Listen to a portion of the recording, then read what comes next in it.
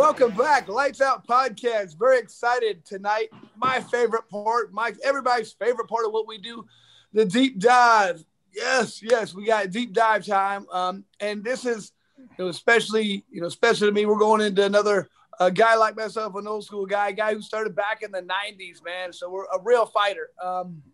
And not only a real fighter, but a real Indiana fighter. I know it seems like we're impartial to these guys, and we are, so deal with it. Very happy to have legend of the sport, Mr. Aaron Riley. How you doing, brother? Hey, I'm doing well, Chris. It's good to be here with you all tonight. Yeah, good to see you, man. I ain't seen you in a while. So Chris, I don't see anybody, though. All I see is these two guys. So, Chris, are we considering Evansville, Indiana? I mean, are we going to say it's Kentucky? You ask Aaron, he's from there. I mean, what do you think? I think it's Kentucky, bro. You know what I'm saying? You got to ask more of a native from that area. I don't know. So, Aaron, it sounds like the guy from Chicago's dishing out some disrespect there. He got Aaron is from Tell City, to be clear about Tell things. City. That is truth. Well, the guy from Chicago has got about 5 hours of distance between him and Aaron Riley, and I'm more than comfortable talking a lot of smack from this, my apartment. All I know is I had one fight in Tell City, and this dislocated and separated shoulders from that, so I don't want to go back to your place, man. I didn't have good memories there. So, you had an awesome finish that night, though, if I remember right. I appreciate it, but I might have won the battle, but he won the war. It was 20 years later, and I'm still this. So Aaron, just kind of like a heads up, and we're going to kind of take a surgical view of your career. And Chris, I, and Miguel, we're all historians. And Chris, I, and Miguel, before this podcast even existed, we'd all nerd out with this little trivia, and the conversations would go down pathways that most people wouldn't talk about. But that's what kind of interested us, which is why Miguel and I are using our friendship with Chris to take up more time with yourself that we would normally not be able to afford. to literally lure people on. Yes. Yeah. Chris is fun. Chris is like you guys have a well-oiled machine here because you're pulling people in. Here I am. So. So we'll start with what I like to do with your early fights is I like to kind of listen to the commentary. And they mentioned that you're a Golden Gloves champion. Were you Golden Gloves novice or advanced for the state of Indiana? Okay, yeah. That's funny because that actually came a little later in my MMA career. I mean, I had already had, 5 or 6 fights before I started getting into Golden Gloves. But yeah, I boxed in the novice division. I boxed in novice division. It was a boxing club it was weird. It was out of Kentucky, but it was associated with an Indiana club. So somehow or another, we were able to we were all kind of lumped together as an Indiana club. It worked for us. And I boxed Golden Gloves in 1999. I won Golden Gloves that was my senior year in high school. And it was awesome, man. I won 165 novice class Indiana Golden Gloves state title that year. Now, and that doesn't hurt being in high school and being a Golden Gloves champ. That probably makes you kind of the big deal there, does it not? Yeah. I mean, it definitely I got a little respect, I would say, for sure. Yeah. So the key thing that I took away from what you just said was you were a senior in high school, but you had a bunch of fights up until that point, and you were well seasoned fighter before you even entered Golden Gloves in terms of MMA. Let me just jump in here and mention that this podcast is also an official 50 Fight Club member podcast here. This guy doesn't have official 50 fights on Sherdog, but trust me, he's got 50 fights. So anyway, take it away, bro. So you were southpaw. You had phenomenal cardio. Those were the two things that I can honestly say that I've taken away from watching the totality of your career. But that cardio was there even as your beginning fights, which I think you were 16 years old when you made your professional debut for Hook and Shoot. How does that happen? How do you meet Jeff Osborne? How do you convince your parents in order to fight for Jeff as a 16-year-old child? Yeah, so let's see. Here's like the quick synopsis, I guess. So I see UFC as a 12-year-old kid. I would read Black Belt magazine, the whole thing. That's how I became aware of UFC. Was Black Belt magazine. I tune in, I watch them. I was doing judo at the time. I had started out with Taekwondo, like every other kid in America. Taekwondo was really big in like the early 90s, I would say. Like the 90s was like that was the in martial art, whatever. I started with that. I moved into judo, see ads for UFC, watch the first UFC. And then after I see it, I just decide, hey, that's what I want to do when I grow up. I mean, I'm 12 and I decide this. It's just like, bang, that is my calling in life. I just, right then and there. Let's see. And then I find out about hook and shoot. I hear about hook and shoot. There was a kid at my school that was just completely wild about pro wrestling. He actually went and watched the first hook and shoot. And then I see him at school and he's giving me this whole rundown. He shows me the program from the first hook and shoot. And I was like, holy hell, this is people that actually fought in UFC as alternates and some different things. I think maybe Gary Myers was maybe in the very first hook and shoot too. I can't remember. Yeah. So there were some guys who I recognized them from earlier fighting events that were on pay-per-view at that time. And here I am like a sophomore in high school, I think freshman in high school, and I'm seeing this. I'm like, wow, this show out of like Boonville or Evansville, this hook and shoot show, it's really like doing big things, or they're on the map. They're getting people from pay-per-view that are fighting on this show. So I become aware of hook and shoot. I go to a grappling match that's taking place in Evansville, and I get beat by 1 point in the grappling match by a guy that's out of Scott Sullivan's kickboxing and MMA gym. And that infuriated me. That just ate me alive, man. I'm like a 14-year-old kid, 14 or 15-year-old kid, and I got beat by an adult, but it just burns me, man. So I joined Scott's Brazilian Jiu-Jitsu gym, and that's where I meet Jeff Osborne and find out more that hook and shoot is promoted out of Evansville. And it's like, oh wow, I've got to get into this hook and shoot show. Okay. So a little historian touch. May 11th, 1996 is the first hook and shoot. So it did feature Gary Myers taking on Nick Starks in the main event. I think one of the UFC guys that you may be referring to that also fought on the shows from the early days was Geza Kalman. Geza, yeah. So that's a little bit of the wrap up. But yeah, they're starting to throw those types of names around. And Jeff had go. That first hook and shoot was in a bar. And from there, they moved to the wood paneled room, so they were moving on up from the very beginning. I love it. So were your parents real apprehensive initially in regards to your fighting for Jeff? You know what? My mom and dad were like, they had split up a little while before this, like they were divorced. But it was funny. My dad was like more apprehensive. My mom was just like, yeah, sure. Okay. Yeah. I don't. Yeah, she just didn't have a problem with it at all. And then looking back on it years later, that's a hard woman, man. Yeah, dude. Like she used to train too. She used to do judo, and she used to train. And I mean, man, my mom, when I first went to Scott Sullivan's, she saw the grappling and was just like, "Hey, that cool. I think that'd be fun too. I know some judo, so she just kind of, I think she just jumped out there and started grappling with people. She was not afraid. I mean, I think all my fighting spirit, like a lot of it comes from my mom, man. She's kind of fearless. That's awesome. So in your first fight, you actually have a heel hook submission victory over Chris Malgeri. Malgeri. I think Malgeri, I believe is how they say it. Malgeri. So a heel hook isn't something that is easily learned. Like you're not going to learn that off of VHS tapes. Where were you training jiu-jitsu? Well, I was training at Scott Sullivan's, but Okay.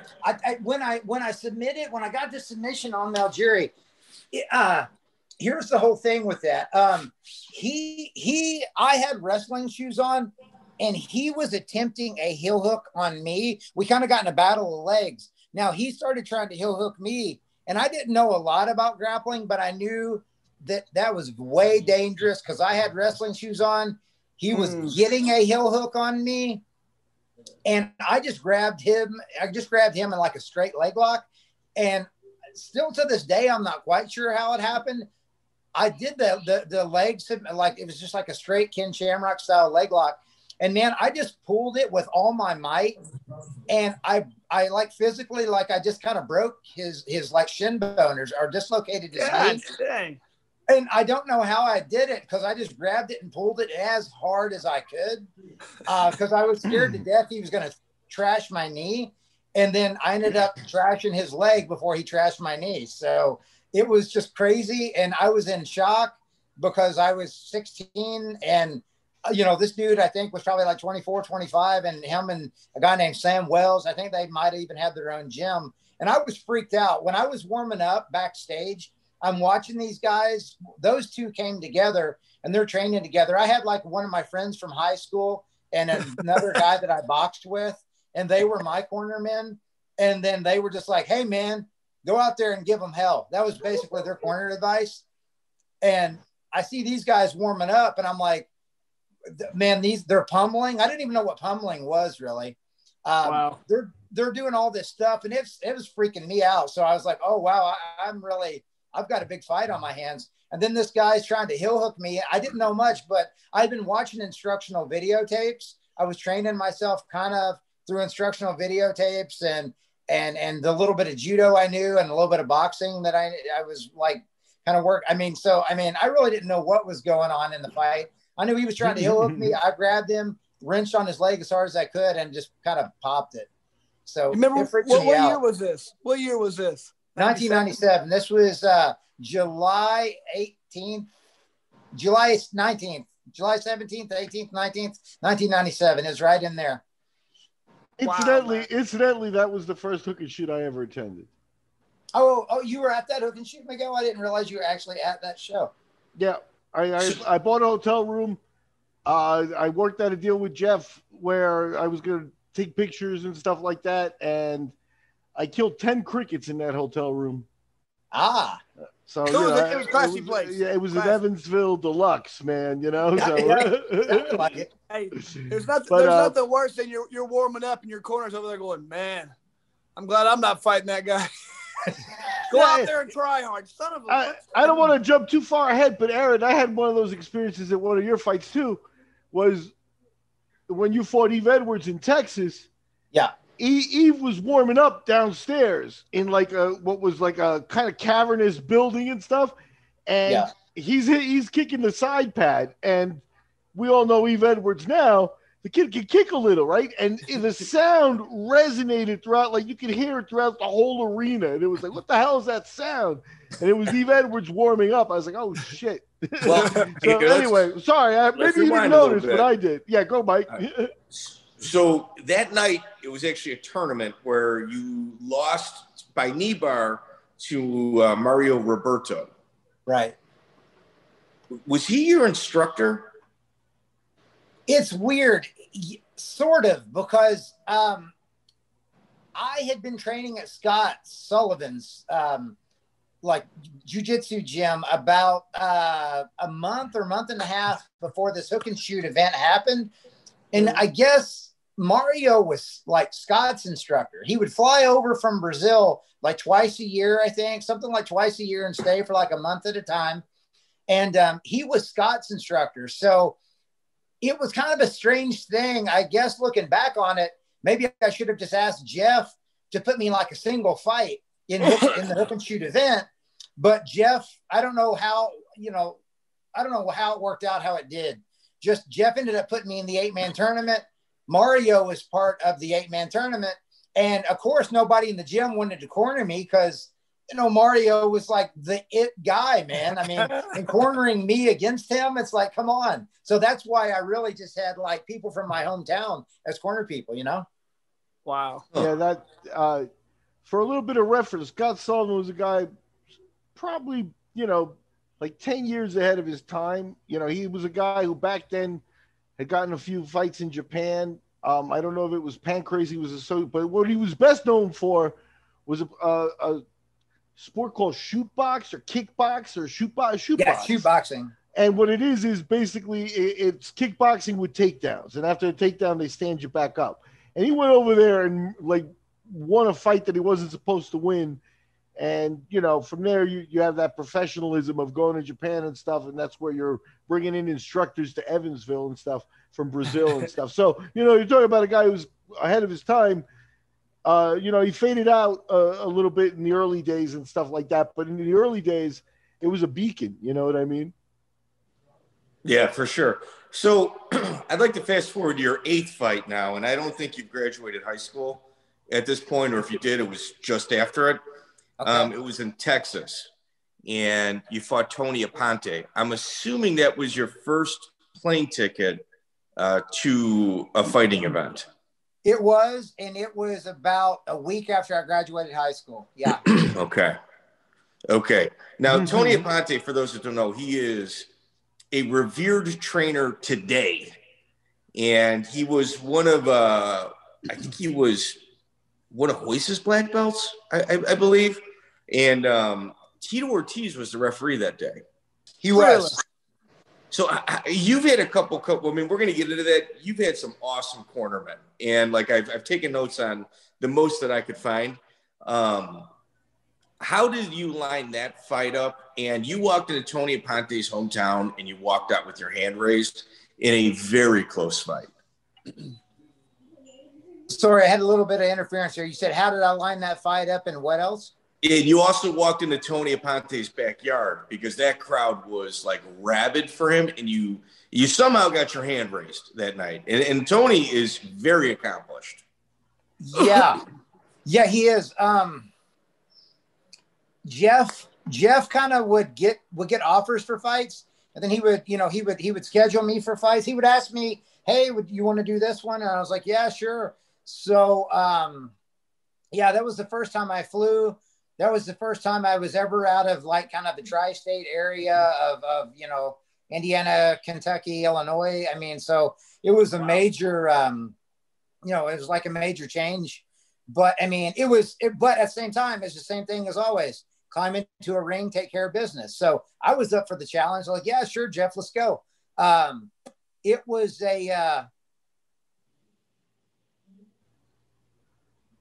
he was on the card that night as well. That was when I first became aware of Eve Edwards. Eve Edwards, yeah. Yeah, because he matched up against some poor guy and caught him in a tie clinch, kneed his teeth out. They fell out on the ground.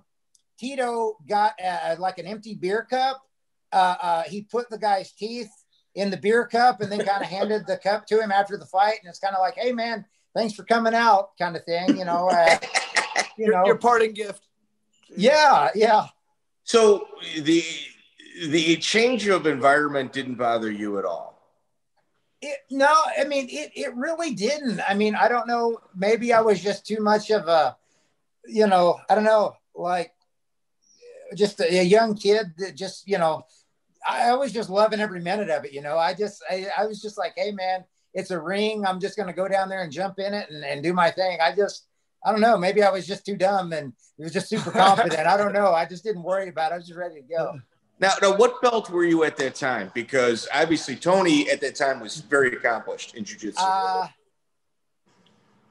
Maybe a blue belt. I mean, I don't even know, honestly. I didn't train in a traditional jiu-jitsu setting. I mean, the first couple of years was just a hodgepodge of just, I mean, I had my judo background, which I trained in judo for about 3 years. I did Indiana State Games for judo twice and won those. I mean, but like, it was weird. Now, because in my early MMA career, it was kind of like a mixture of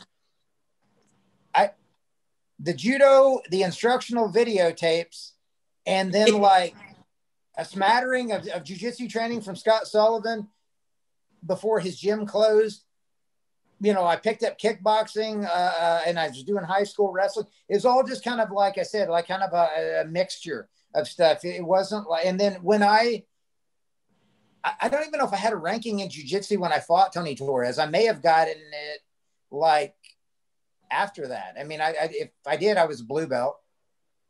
And the thing about, like, when you look at your record, you can sit here and go, oh, standout fight.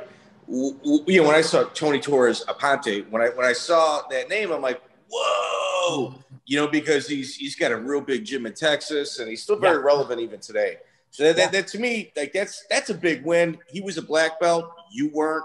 You know, probably outside of Mario Roberto in your second fight at 16, this was your first true test in terms of you know, upper echelon guys in jiu-jitsu, you know, in a fight situation.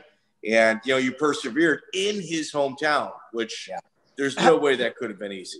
How did that fight go? Can you recount it? How did it go? Oh, yeah. I mean, I can remember, like, you know, I mean, he was definitely a super solid opponent. He had I mean, this was Pancras style with the palm striking. So, you know, we weren't with closed fists, but I mean, he had some good striking. We did hit the mat pretty early on in the fight, and I believe he was going to heel hook me as well. I kind of defended well. I was able to get back up on my feet because I did know about his jiu-jitsu background. I did know he was an accomplished jiu-jitsu guy. So, of course, my strategy was pretty much just to keep him standing. But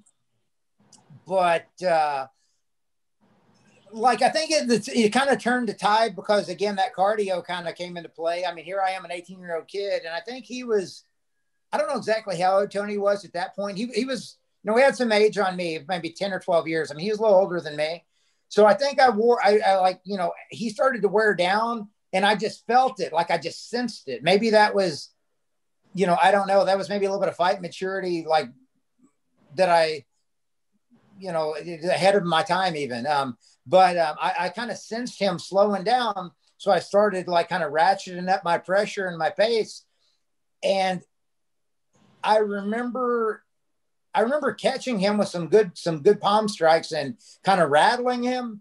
And I either threw him down or was off a takedown, and I kind of got a knee ride, and I gave him a super solid like palm strike to the face from a knee ride position.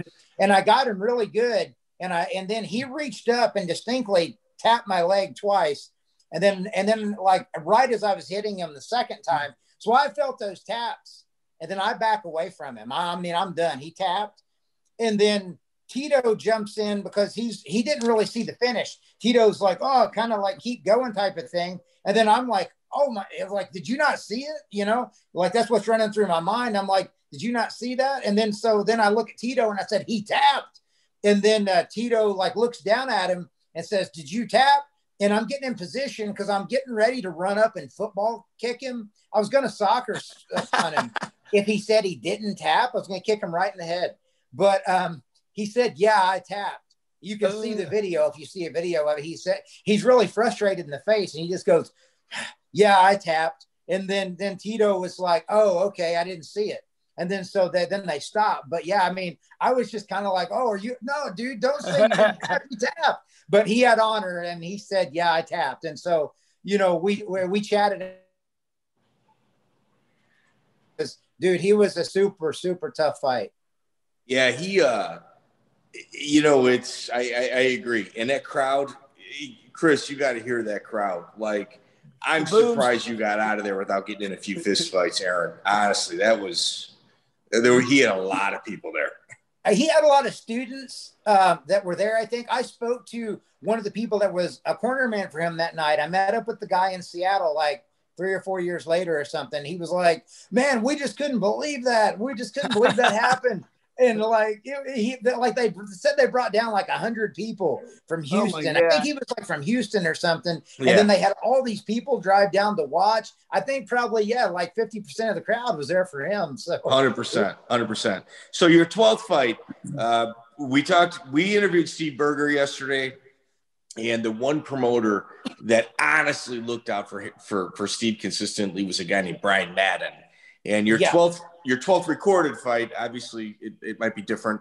Reality might be different, is against a future UFC veteran, CJ Fernandez, where you walked away with a draw in CJ's hometown. Right. Okay. How does that fight play out? How do you somehow finagle a draw? Okay. Well, here's the thing. Before the fight, they said, okay, hey, look, guys, it's going to be like a 15-minute fight. What do you guys want to do? Do you want to go to a decision, or do you want to just be declared a draw if there's no decisive winner? And then CJ and I just kind of both looked at each other. And in the back of my mind, I'm thinking, wait a minute. I'm planning to finish. I mean, back in those days, I'm like, I'm ready. I'm finishing every fight. So I'm just thinking to myself, well, I just said, okay, if it goes to time limit, let's just call it a draw. That I said that. And then CJ just looked at me and was like, yeah, that's cool. We'll just do that. So that was kind of how that even became like an issue anyway, because I think at that point they were doing different things. I mean, it was like, I don't know why they asked us that, but they did. And I just said, hey, if there's no decisive winner, we'll just call it a draw. So we both agreed to that. And now, was that because you were in his backyard? That's why that, and I felt that I had the ability to finish the fight. I mean, I definitely was like, well, I'm going to end it. In my mind, it's like, well, I'm going to finish the fight anyway. So we don't got to worry about a draw. That's the confidence of, an 18-year-old kid. But the 18-year-old kid, Miguel, we're not able to hear you. We see your lips moving, but you're muted. But the thing with that also is that's a very seasoned move.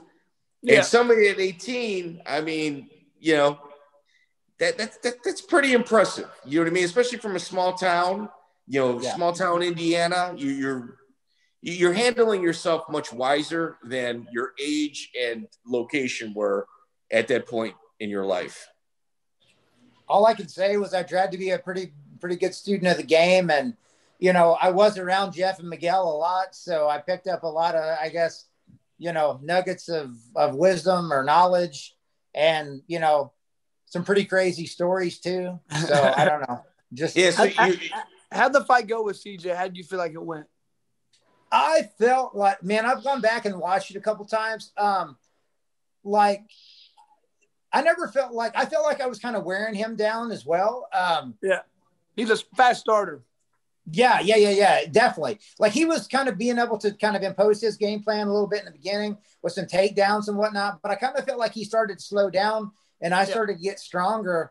And I mean, I felt like had it gone to a decision and the judging was fair, I'm not saying they had improper judging or anything. I'm just saying, but if people were unbiased judging, I felt like I would have won the fight.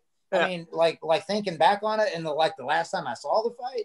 So maybe I should have just opted to have that, but whatever. It wasn't worth the risk. I wouldn't. Huh? Not worth the risk. No way. No, not in somebody's hometown. You've been homered too many times. Well, here the key there is, was that Brian Madden the promoter? That was. Yeah. Okay, yeah. It's because hey, if you get both guys to agree to draw, the pocket, the win money stays in his pocket.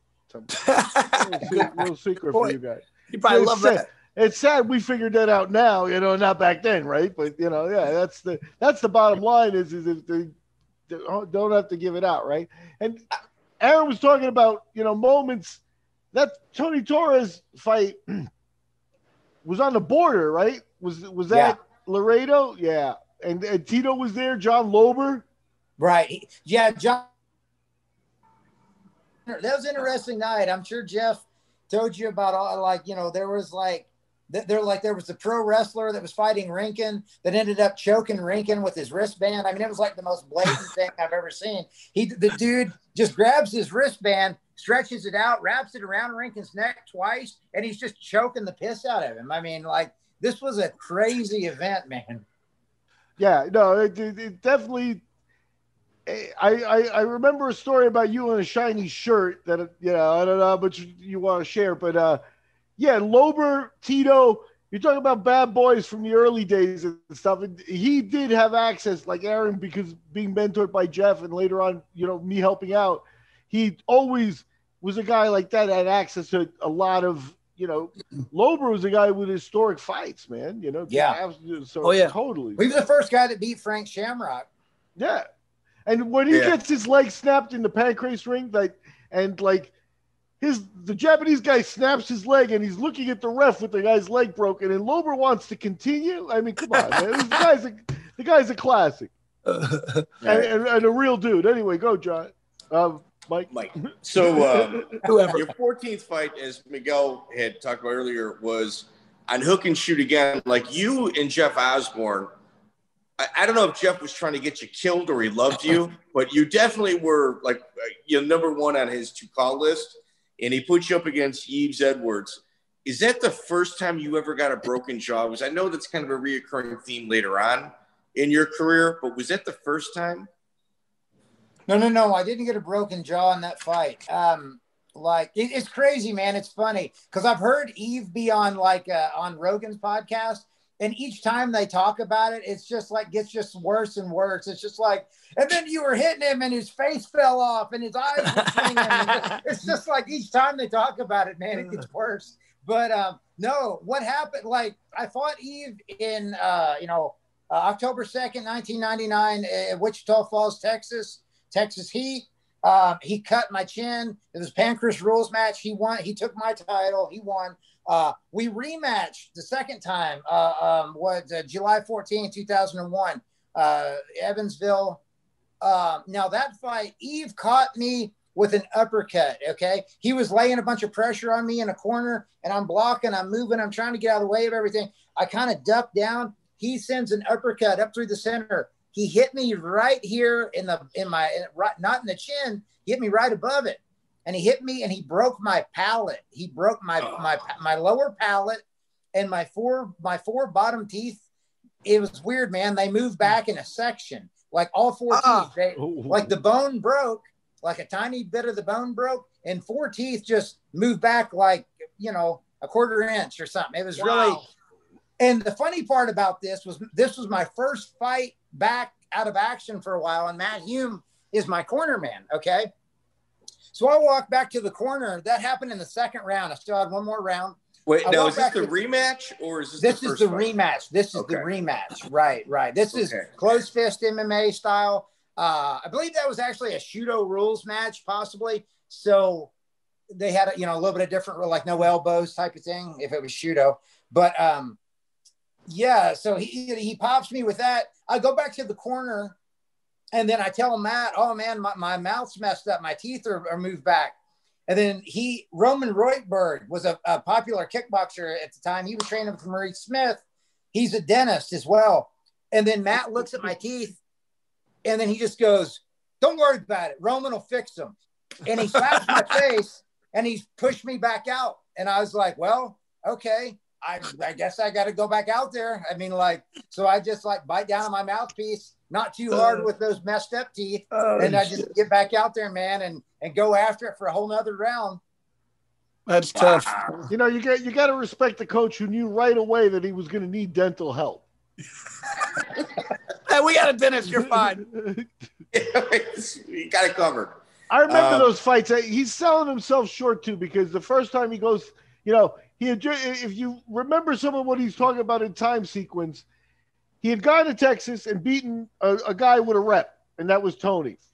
And seen Yves there, and now he's going back to Texas to fight Yves under, Pancrase rules and stuff down there, loses the belt, loses the decision, comes back to Evansville with a new, coach, a world-class coach, to do the rematch. And to be honest with you, that was, we already had the Abu Dhabi relationship, but we didn't have any real sponsors and stuff. And Jeff really did, maybe the premier job he had done promoting that fight too. It had everybody pumped up, and, it was definitely like a main event. You could have done it in the UFC. Could have been there. Yeah, that was it. I guess, Miguel, you said that Dan Lambert, I know that you spoke to him after I was injured, and he kind of helped us with some of the, he kind of helped with some of the billing and things on that. And he said, "Man, if I got to watch a fight of that caliber, then dude, I don't have a problem," or something along those lines, if I'm not mistaken. Right. Yeah. I'll tell you, Chris had an emergency bill that was a couple $100 for the shoulder. The rest, I guess his insurance covered it because I didn't get another bill, right? But I paid $400 for that. There was a level that if the medical needs got to be too much and I couldn't handle it, and the King very shortly after, about $400 or $500, right? But we called Papa Dan, you know what I mean? And so you needed some help there. Yeah, the dental stuff. I think that starts at about $500. It's painful. Yeah, Dan Lambert. I almost hate to tell stories about his kindness because all it does is just it opens him up to people that are just kind of like predatory in their needs. Because that guy, I'll be honest with you, he's very obviously aware of those types of people as well. And if you notice the types of stories that we share, it's almost inevitably something like this: him behind the scenes, helping out. Never even asking for a thank you. Never even asking for it. Helping out either a competitor or directly or a promoter, screwed something up and the competitors are gonna suffer, so he kind of covers them, and that's basically it. He did what he wasn't gonna get suckered by anybody, I don't think, but it always shows up like that, and it was very grateful because like I said, you had a UFC level fight happening in a war memorial in Indiana, and there was the sport was about to get big. It wasn't big. This was July of 2001. Zoof is brand new there. They if they had the UFC, it had only been for that from the beginning of that year, right? So they think Zuffa took over like January of 2001 or something. They were like in the Meadowlands or whatever. They were in Jersey for that opener and all that. Zuffa just bought out from SEG in like 2001, I believe. Yeah. Anyway, Mike, take it away. Take us back. Yeah. This is where things kind of get a little murky in your career. Like, we always talk about like 50 fight veterans. Like, you got to get conned or come up on a con. You got to get stiffed by a promoter. Medical bills that are beyond your means. Like, those are all like benchmarks that you have to hit in order to like kind of get respect from like the MMA brethren. You know what I mean? Like the guys that really put the miles on their car. So, and this is me foreshadowing, I might be wrong. So Aaron takes a flight to Hawaii, and I think it's one of TJ Thompson's cards. And I'm assuming whoever it is you were fighting, something happened, and they switched the bout because you fought Falianco Vitali with a 30-pound weight difference. Yeah. What? Okay. We're jumping back like in chronology here a little bit. That fight happened October of '99. That was after. Right that after was actually a few weeks. That was like a few weeks after the Eve Edwards fight in Texas. Yes. That's where I'm at. Yeah. Yeah. He went back to the first Eve Edwards fight. So yeah, absolutely. We're gonna cover. Okay. There's a lot in between there we got to cover. So yeah, definitely. Is there an opponent switch there? Yeah, I think I was supposed to fight Cheyenne Patakin, maybe. I mean, okay, this one actually was not a TJ Thompson production. It was something else. It was called Rage in the Cage, I think was the name of the event. TJ was doing Super Brawls. And I always wanted to get on Super Brawl, but whatever it was, I don't know. I think he and Jeff maybe, well, I mean, obviously, just economically, it's way cheaper to just bring people from like the Hawaiian fighters fight Hawaiian fighters, right? Wow. Yeah. So, I always wanted to fight on Super Brawl, but I could never quite get in Super Brawl. I think Osborne put this together through, it was some kind of a connection of people knowing people and what, I don't know. But anyhow, I got booked to fight on the show. I believe originally it was like Cheyenne Patakin, a lighter weight, Hawaiian fighter, like, I don't remember Cheyenne's record. I remember him being kind of like a mid-tier. I remember. I mean, he wasn't like one of their most well-known world beater guys from Hawaii at the time. And I was just like, yeah, dude. I mean, I'm up for the fight. That sounds good. And then I think like the day before we left on the flight. I mean, you're locked and loaded at this point. The day before, and they're like, oh wait, I think Cheyenne's out. We'll find a replacement though. Come on over. And we're like, well, I mean, it's Hawaii, and I've always wanted to fight in Hawaii, so we're going.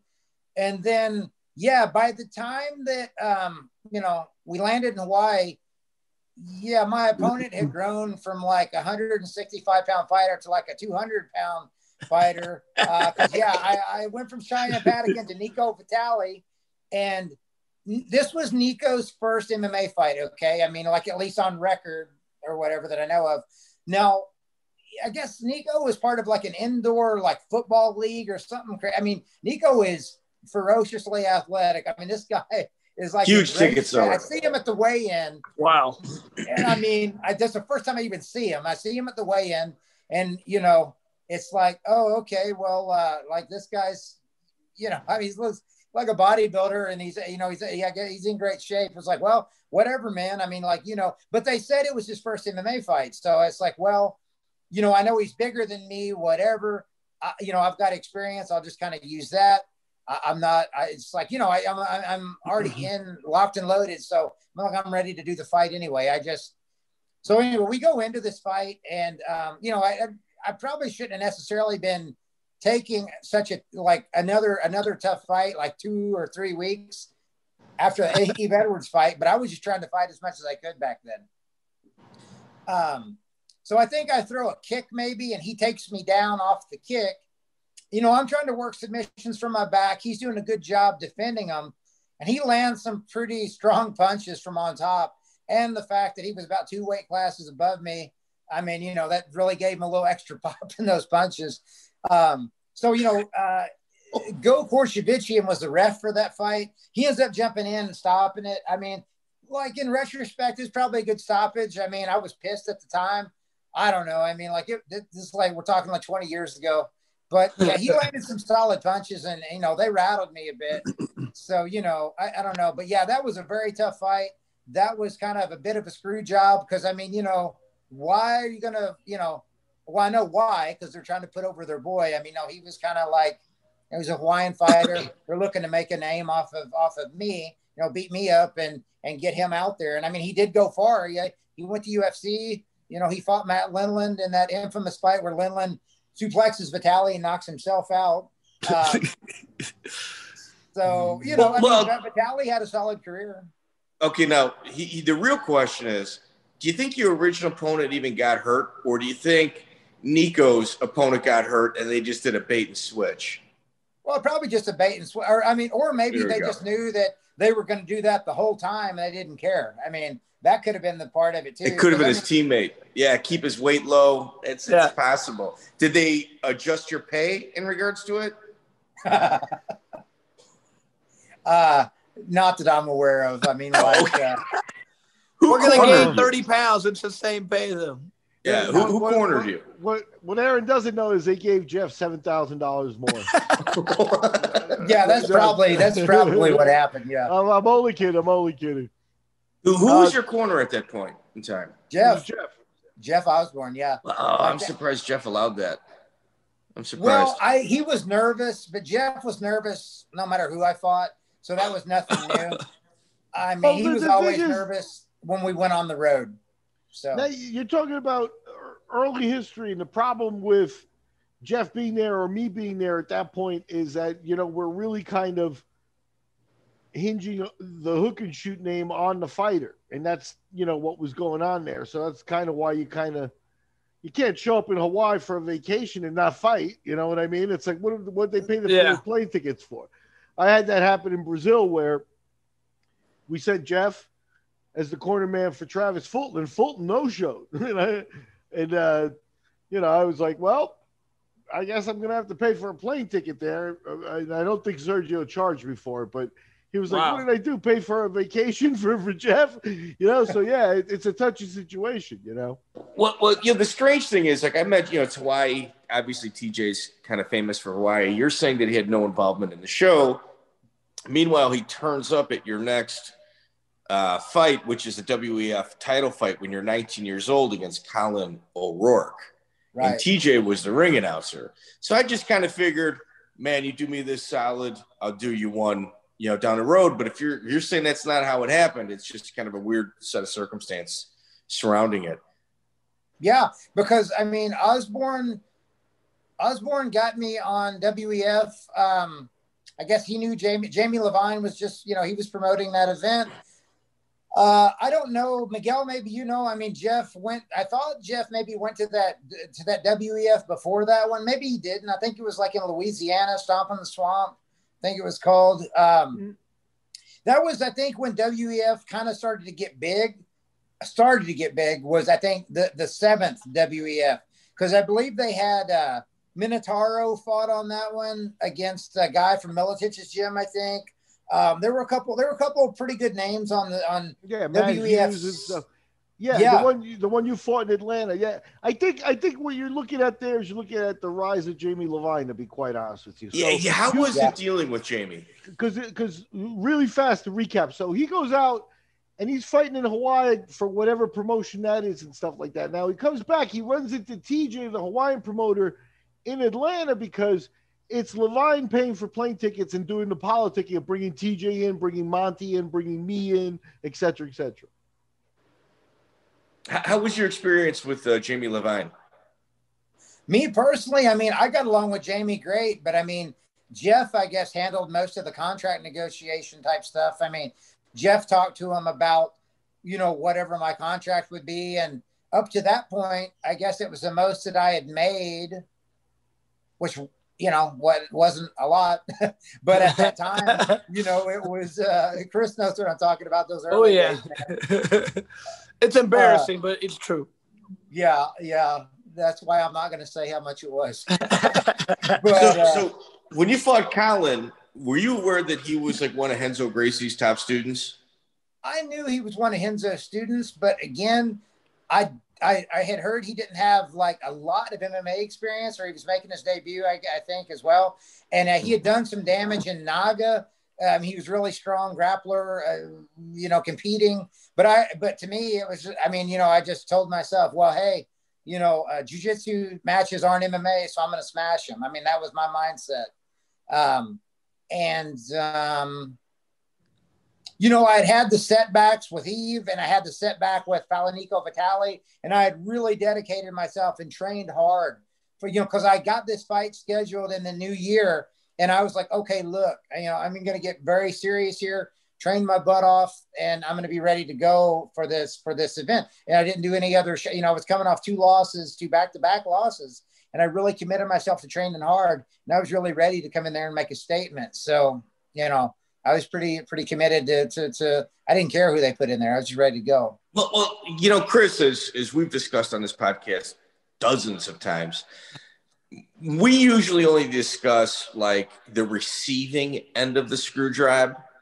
And this is me forecasting here. I believe this is on the giving end of the screw job, because Colin, as you had stated, it's a WEF title fight. So they're going to put a title on somebody that, doesn't have any fights left. That could have been Renzo politicking at the time. MMA was still young, but your record, like when you're walking out, it shows your name and it says 3-0. Yeah. And then when they announce you as 11 wins, 2 losses, 1 draw. Okay. At this point, neither of those are correct. And even if you add them together, they're not right. Yeah. So do you think that they may have been unaware of how much experience you had going into this fight? No clue. I mean, believe me, I've seen replays of that fight, and I've caught that. And the funny thing is, the guys in the booth were people I had trained with at Militich, because I went to Militich in Iowa for like a summer of 1999. I spent a good part of that, and actually trained at Militich to get ready for the Eve Edwards fight in October of 99. So I'd spent a decent amount, some time at Militich. And so those guys knew me. They knew that I had more fights than that. So, I don't know. I don't know. I think the way I think you hit it right on the head when you said it's always good to have a Renzo Gracie team group of people there debuting a guy. If you could get a debut guy a win, then you've got a gateway to having his guys on your card there. And I believe that would be what Levine was planning there. And I think it backfired on him in that O'Rourke was a little bigger and a little stronger than Aaron. And, if you take a look at the weigh-ins and stuff, you may have been leaning on betting on Colin. I know a lot of people were. I remember a couple of people like Frank Mullis and people like that were very high on Colin before that fight. And, Aaron put a stop to that with some experience and stuff. But I think they knew and had seen you fight and were more prepared than you could possibly have been with them. Well, Aaron, you also mentioned the broadcast booth had seen you train. The broadcast booth for that was Jay Adams and Frank Trigg. Oh, for that event? Yeah. Dude, they were talking about, it was in like Washington, D.C. They were talking about everything other than the fight. Dude. Like, no. Yeah, you're talking about UWC. I'm looking at WEF. It says WEF title online. Oh, okay. Well, Frank Trigg was at a show. Frank Trigg he did do the booth for a fight that I did in Washington, D.C., but for WEF, I was talking about when I fought O'Rourke in WEF. Now, UWC, I think. You know what? I might be looking online, and it might be a little, because, dude, there's a lot of stuff that's not accurate. And, based on, like, the totality of the information you've given us, like with dates and names and times, I have no doubt that you're correct, and the information that I procured from online is probably a little faulty. I mean, we're going back, 2 decades here. Yeah. So I think you're right on that, but Colin Lane, it lists it as a WEF title fight. Okay, yeah. I did fight for a WEF title fight, but like the booth I'm talking about, it was 4 guys. Wade Rome, I think, was one of them. There was a guy from Pat Miletich. There were 2 others. Stephen Quadros was in the booth that night. Professor. Yeah. They had a solid booth, but there were 4 guys, and that's kind of a lot. Too many. So they were kind of stumbling over each other when they were given the commentary. Yeah, that definitely was not the Colin O'Rourke fight. That was Frank Trigg. No. The other thing you got to consider, though, is that somebody may have repackaged it and had Trigg do that in the studio afterwards. A good point. And that could be very well why he sounds completely like he doesn't know what the fuck is going on during the fight. Dude, like, they're talking about the Chicago Cubs. They're talking about, like, helicopters flying around. Meanwhile, you're going to war. And not a single, like, oh, yeah, look, you just landed a nice right punch. Anyway, the Chicago Cubs, dude, I don't know, man. I love Frank Trigg, but after that, he definitely shouldn't be in the announcer booth. Now, your corner for that fight was also Tito Ortiz. That's right. How is this a reoccurring theme happening with you and Tito? We just kind of started to get to know each other a little bit. He first became aware of me of that fight in South Texas. He just became aware of me that fight in South Texas. I think, that was only the second time I had seen him, but I just said, "Hey man, you want to corner me for this fight?" And he said, "Yeah, sure." Was he there with somebody else? Tito? Yeah, John Lewis. I think he was there with John Lewis. He was training with John Lewis at that time, and John Lewis fought Laverne Clark that night. It's a hard fight. Who won the fight? Laverne won that fight on decision. Laverne's a tough dude, man. Did you ever go out and train with Tito with those guys? I was trying to kind of coordinate that, but then I never ended up making it out there. I had my sights set on California because palm trees and bikinis, man. So I was all about trying to get out there, but I ended up going up to rainy Seattle instead. So I don't know how that worked out, but how was it working out with Matt Hume? Matt at that time, he was really had a great handle on mixed martial arts. On mixing martial arts. He had trained in everything individually. He had put it all together. He was there in the early stages. He was there in Pancras.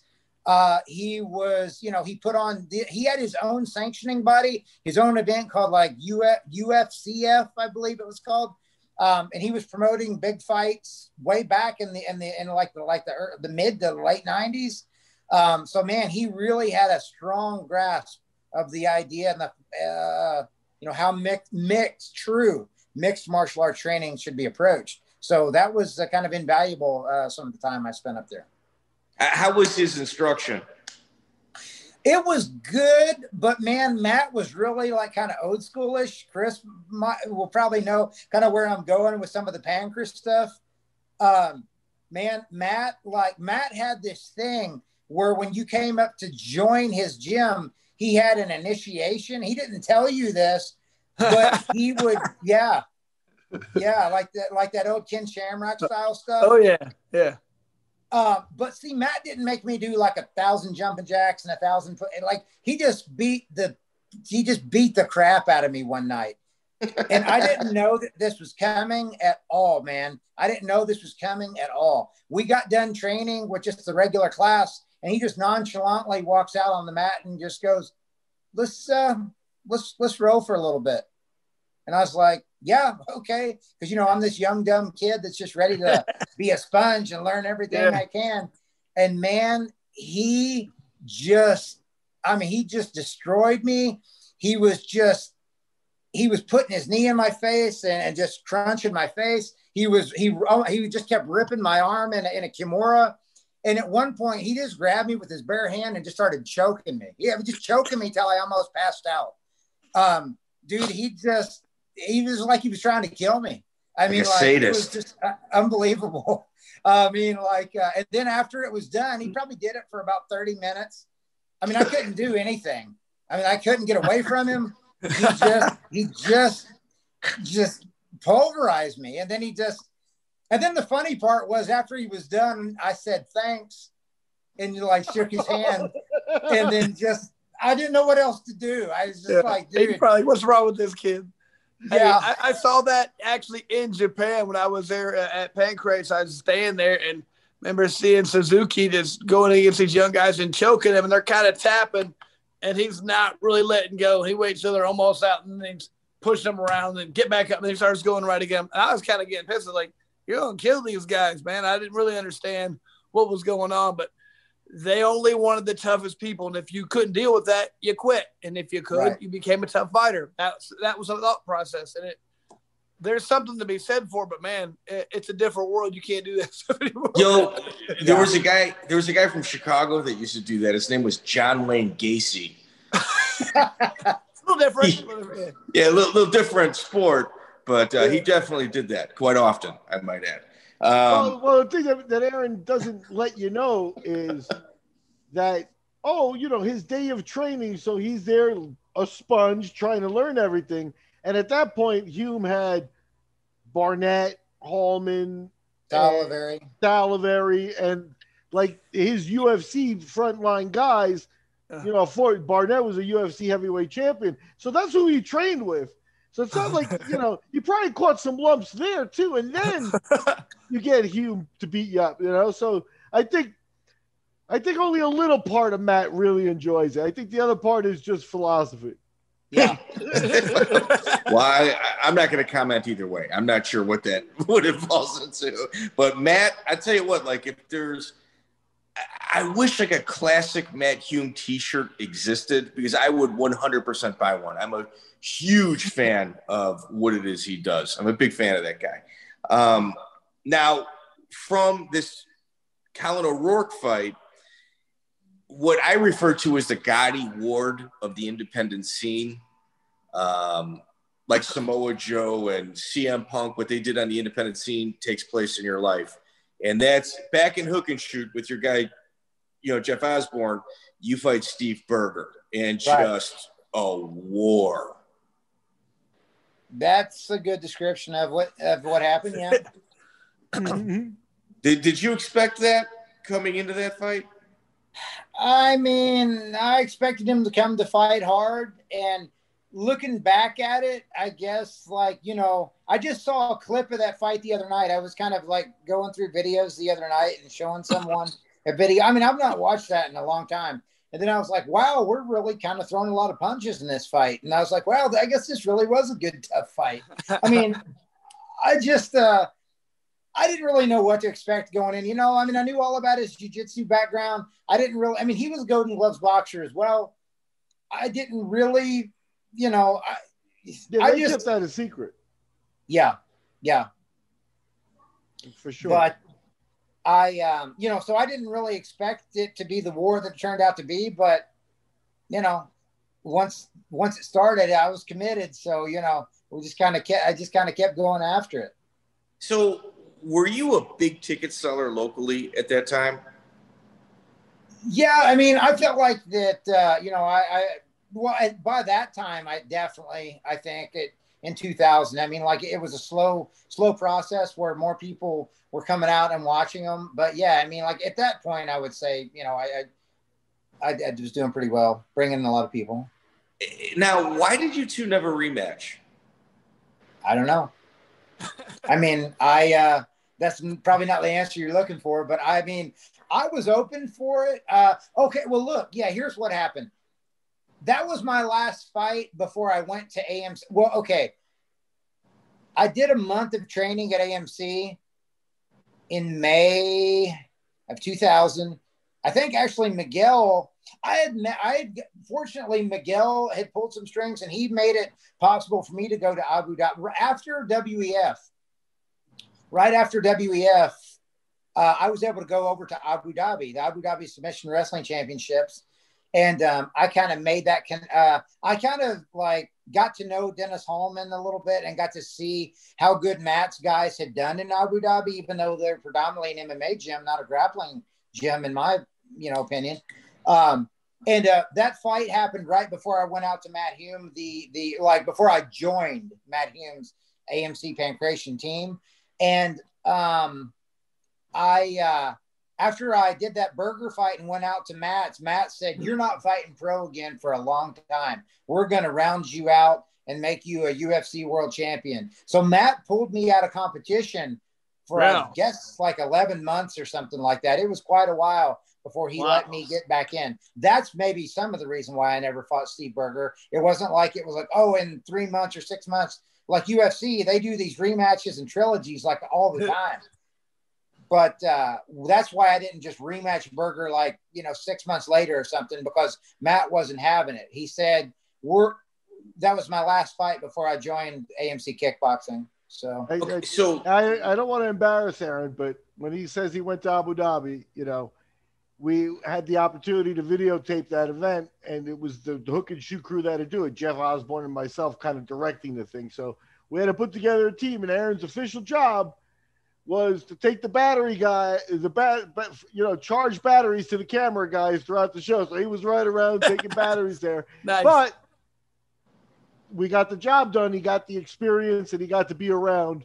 We met Ruben Asado that event, man. You know what I mean? It's like, God damn, So it served its purpose. So anyway, sorry, Mike, carry on. No, it's okay. And do you think it was Shudo rules?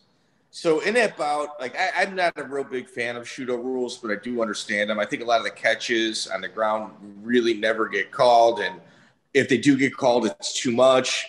Is a catch, it's a submission when you land the submission, not an almost submission. Do you think that standing 8 count in the second round may have helped prolong that fight? It was, I caught Steve with a good punch. He kind of bounced back from it, but at the same time, the referee, Sean Brockmall, he was kind of jumping in to stop it.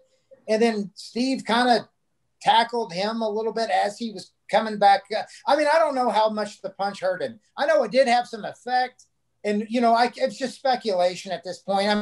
I'd like to think that I would have finished him after that. He'd like to, you just talked to him. You said the other day, I'm sure he was like, nah, that didn't hurt. I was fine. And I would have been fine. So, that's just the fighter and both of us saying, whatever. So, I really wish that it wasn't under Shudo rules, so we would have known what would have happened. But I definitely know I caught him with a good shot. But would I would have finished him? I like to know so, but who knows?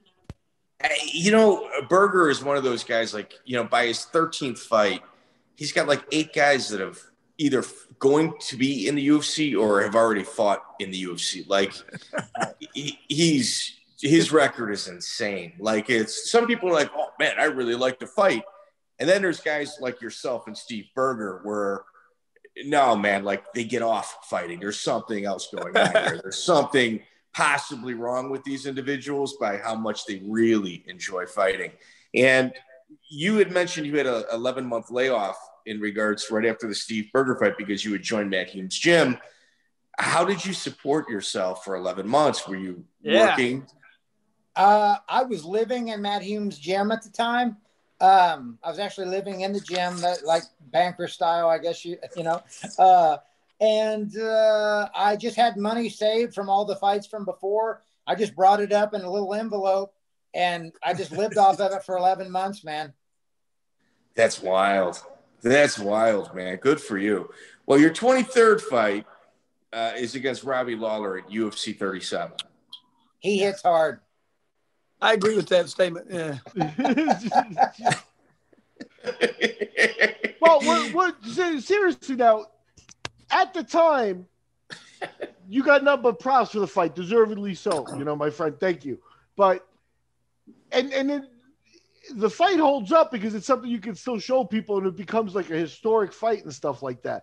But how do you look at it? You know, how do you fix that up? Because if you look at it, he's a 185 pounder that cuts to 170, and you're a 155 pounder that maybe should have been at 140. You know, like I mean, your heroics still may not get the props they deserve for that fight. You always fought a little heavy. I agree with that. Yeah. It was weird. I had never in high school. I always kind of walked at about 170, and I always kind of wrestled at 171. I don't know. I guess I never really knew how to cut weight. I never had to cut weight, and I just never wanted to do it in a sense. So I just never did for the longest time. I mean, that fight kind of started. What's that? You didn't have to. You were doing well while it was, so why cut weight? Yeah, you know? Yeah, that's the thing. I mean, I don't know, because I guess I was just taking that Frankie Edgar approach. Like Frankie just walked around, and then he fought a weight class up basically and was just doing great. So it's like, why worry about it? If things are going okay. I mean, I didn't win every single fight up to that point, but I felt like I was holding my own. So, but let me tell you, after that fight, then I starting to have some considerations of, hey, maybe I should think about doing something different because this guy hits hard. He's a very monster. big. Yeah. Like we had talked about this with Steve Berger like last night, and both of your records are very intense. Like you really got to look at them so you give it the proper care. So generally, like I don't like doing back-to-back interviews like this because it needs time and love. And when I look at that Robbie Lawler fight, you fight Robbie Lawler at UFC 37. Yeah. And then Berger fights him at UFC 37.5. And it kind of tells me, and like this is me just assuming again, and obviously you're not supposed to do that mad genius of Jeff Osborne, like the powers that be at the UFC watched yours and Steve's fight, and they go, this is what we need here. Figure it out. So they said, okay, well, we got both participants. Let's just throw them at the same guy, Robbie Lawler, who at the time was a hot hand, obviously. And, they tried to mimic that brilliance that both you and Steve, kind of manufactured on the independent scene. I think it was a nice dose for the national crowd of what people in Indiana already knew we were getting. And that extends itself to Chris, who also debuted. I think you made an earlier debut, right? You were in the UFC, like right around there. ESG or SEG days. Yeah. But you got back right around this time too, right? Right around the 37. Yeah. I got back to fight Robbie Lawler, UFC 45. Look at that. So look at that. 10-year anniversary. Yeah. So I'll be honest with you. That's a lot of Indiana talent that they were using at the time. For Robbie Lawler. There's a reason for that, I'll be honest with you, Aaron. Just knowing your reputation from like the Eve Edwards fights and the Steve Berger fight and the Robbie Lawler fight, I think it kind of made me. I liked the the way people talked about you. You know what I mean? And it kind of made me want to change. Not, I'd say made me want to fight similar style, and made me think I don't care as much about. I mean, don't get me wrong. I want to win every fight. Always wanted to win every fight, but there's a little bit more honor in going out there and just I want everybody talking about the fight. You know, I want at the end of the day people to be like, dude, I don't care if he's on the card, I want to watch it. That was kind of the goal in the way. You know, I want people to be like, damn, that dude can put on an entertaining fight. So you were one of the guys I used to think about when I hear stuff like that, and it kind of made me want to fight like that as well. So really pretty cool to have you on here, brother. Appreciate it. Oh, thanks, man. Well, hey, dude, I mean, like, I always enjoyed watching your fights too, because I mean, you always took it, you know, you were like that go out on your shield type of fighter. I remember when you caught that guy like Chat Lavender, I think, didn't you you choked the guy out. You had him in 2 submissions at one time, man. Like I look at the ref and kept going, he's unconscious. He's unconscious. And the guy's like, was that you? That's like was that UFC? The all-time? That was AFC, I think. Oh, yeah, that was down in Florida. Was that the? I think I got that on DVD. Because Chris has like one of the all-time great UFC submissions. Who was that against? I did it twice. One on Matt Brown and what's the guy? The Gizzard Jason Gilliam. Okay, but okay, and Chat was another one of my guys, but interesting. Very anyway. All right, so you go from Robbie Lawler. I mean, that's not an easy loss to take, obviously, and you fought your heart out. And you know, you and Chris definitely do have similar styles. I mean, that's without question. You being a southpaw, though, you do the smartest thing you can do. You always load up on your left hand. It's like you use your power hand as your jab, and you make people continue to walk into it, and you catch them. And I think that's what happened in the Berger fight. But we're at your 24th fight, Alejandro Barrios. Barrios. Yeah, man. So Barrios was Marco Huaz's top student, and this is like a reoccurring theme for Aaron. He keeps running into, hey, this is my stud from the gym. Get in there, get that ass. And Alejandro shows up in the UFC later on, but in your corner, you got Maurice Smith. So Give us all of the background so we understand what took place in that fight, if you don't mind. Okay, well, the reason why I had Maurice Smith in my corner for that fight. So I was, I had made the move to Seattle. I had the Eve Edwards fight when I was in Seattle. That was like my big comeback fight after the 11-month layoff. The Eve Edwards return fight didn't go my way. Then I think I matched up against Mike Willis, a guy, I don't know, Miguel would know. He was another semi-local tri-state area, I think. Or maybe, I don't know, but he was a hook and shoot guy. Massachusetts. Mass. Okay. I knew as soon as I said that about I was like, wait a minute. No. He was from out of town. He was from way out of town. I got the win against Mike Willis, still in Seattle, got the UFC fight, still in Seattle. Then it was, that was December of 2002. And, Matt, Dan Lambert, I can't remember how that all came together, but Miguel actually kind of was taking over. Miguel was kind of managing my career at that point. He kind of took care of things like when I got into UFC for UFC 37. So Miguel will probably remember how it all. I just know that Lambert had a big desire to see Matt Hume fight again because Matt Hume hadn't fought for a long time. He fought in Extreme Fighting, 3 and 4, I think. He fought Eric Paulson. He fought Pat Miletich, Eric Paulson. He beat both of them, but then he tore his ACL grappling in Abu Dhabi, and then it was he just kind of disappeared from the competition scene, but he was training fighters and people knew about him, all these gym legends of him smashing everybody. And Hume was Lambert was like, hey, I want to see this guy fight again. So they get him matched up for that inaugural, AFC card in Florida. They get me on it. Another one of the guys from AMC, he kind of finagled his way onto it as well. So we had a crew of Seattle, Seattle fighters on that card. And Maurice, I guess maybe he was cornering Matt because Maurice didn't have his own fighter. I guess he was helping to corner Matt. Yeah. And then, he just jumped in my corner as well to help. And Lance Gibson. Lance, I think, had Ryan the Lion Diaz maybe. Is that maybe why Lance was there?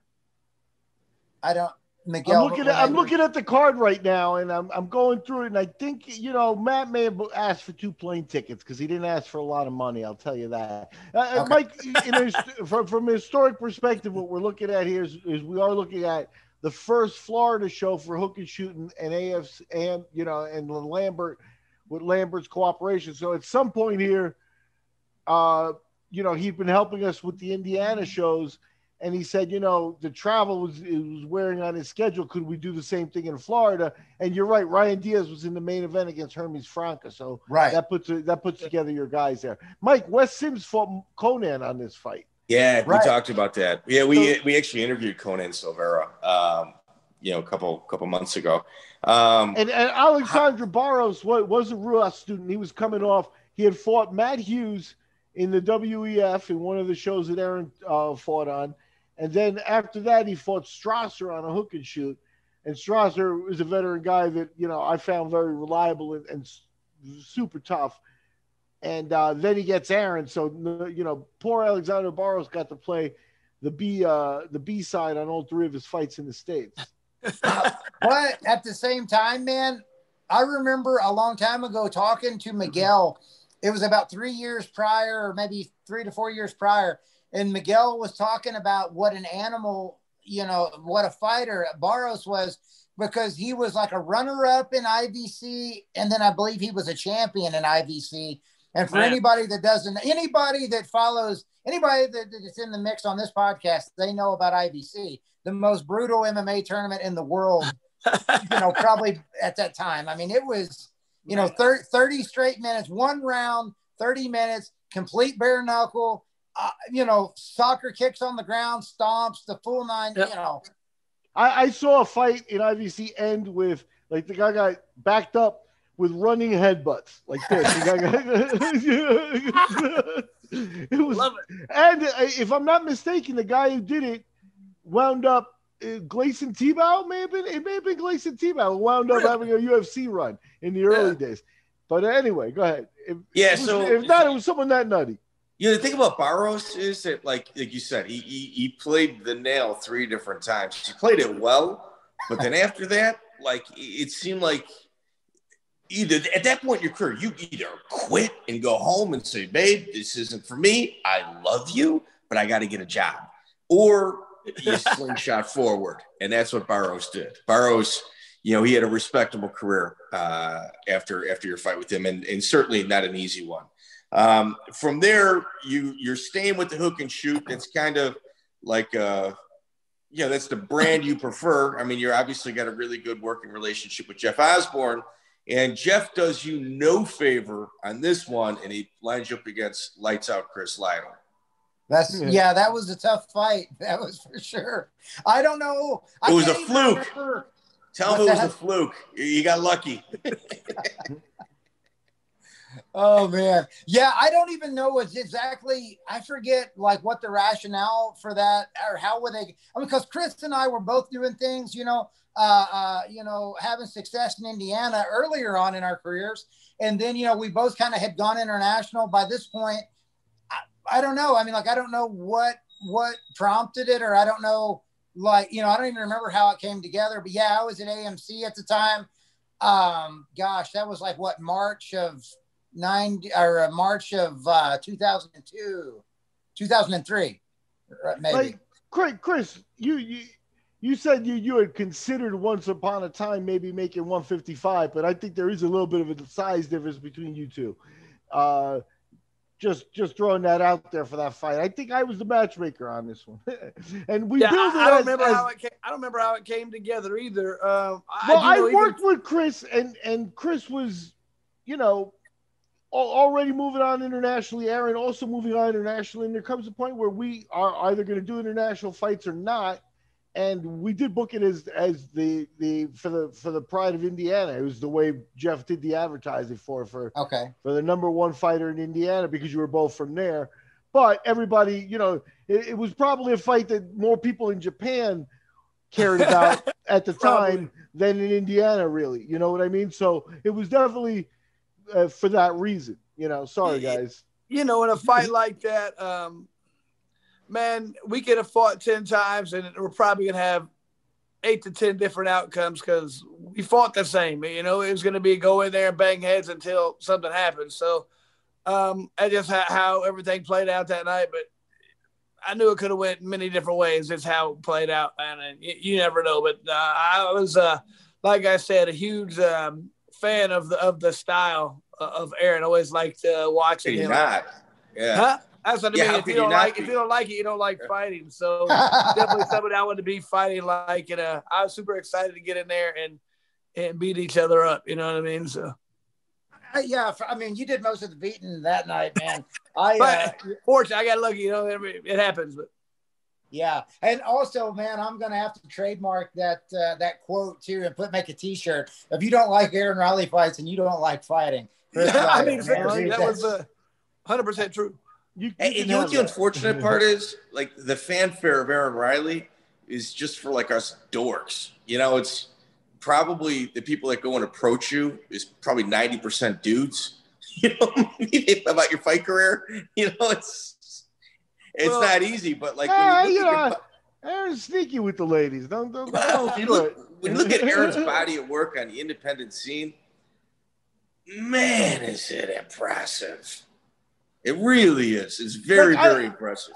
I remember hearing Jeff tell a story about I think it was after the Lawler fight where like he was contacted by somebody that wanted to either get you to train his kid or like have privates like for his kid. And you know, the reason it was noteworthy is you're getting fight or rather job offers coming off a loss. You know, that's kind of I don't know if talent's the right word, but you know, it's something that is important. Is if you can impress in a loss, that gets some miles on there too. And unfortunately, that's what happened in some of those.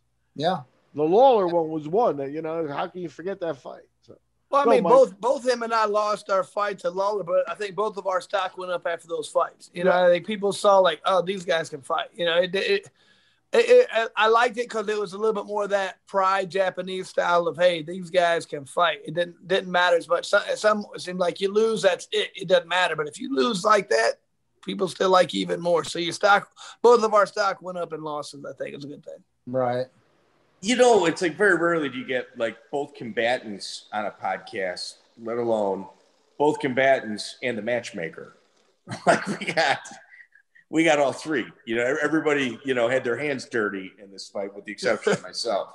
And I'll tell you, you know, they're all friends here and stuff like that. But before the fight, you know, I think that there was a healthy amount of respect from both guys there was a little bit of tension. Like they stayed away from each other. They weren't friendly. Like, hey, they're sitting around chatting before the fight at that time. And afterwards, the emotions kind of ran wild and like, the wives kind of got into it for a minute and stuff like that. So, yeah. The thing is, my sister-in-law is my wife's sister who she tends to get in some problems. All I know is I remember seeing them getting escorted out. That's about right. Southside hooligans from Indianapolis get kicked out. So the women got into a fist fight in the audience. Is that what you're saying? I don't know exactly. I remember a fight. I think it was actually on the ring apron, if I'm not mistaken. Aaron, what's your take on this? What's your take on this, Aaron? What's your old lady say?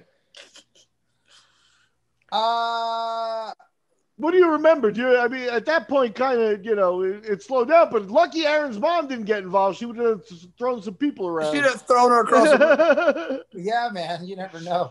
I mean, no, at that point, I was dating. The funny thing is like at that point, I was dating a girl from Seattle, and she was a kickboxer. She was like one of Matt's prize students, actually. So she just knew that that's the way the ball bounces sometimes.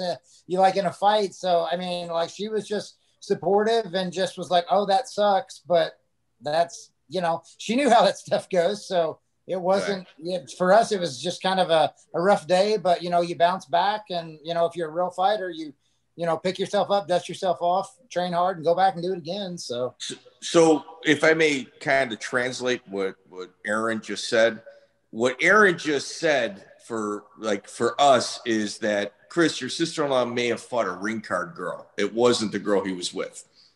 No, I think it was part of Aaron's Indiana contingent. I think Aaron. Yeah, I think that's true. Yeah. Yeah. Yeah. Hey, listen, man. I'm a promoter. What happened, dude?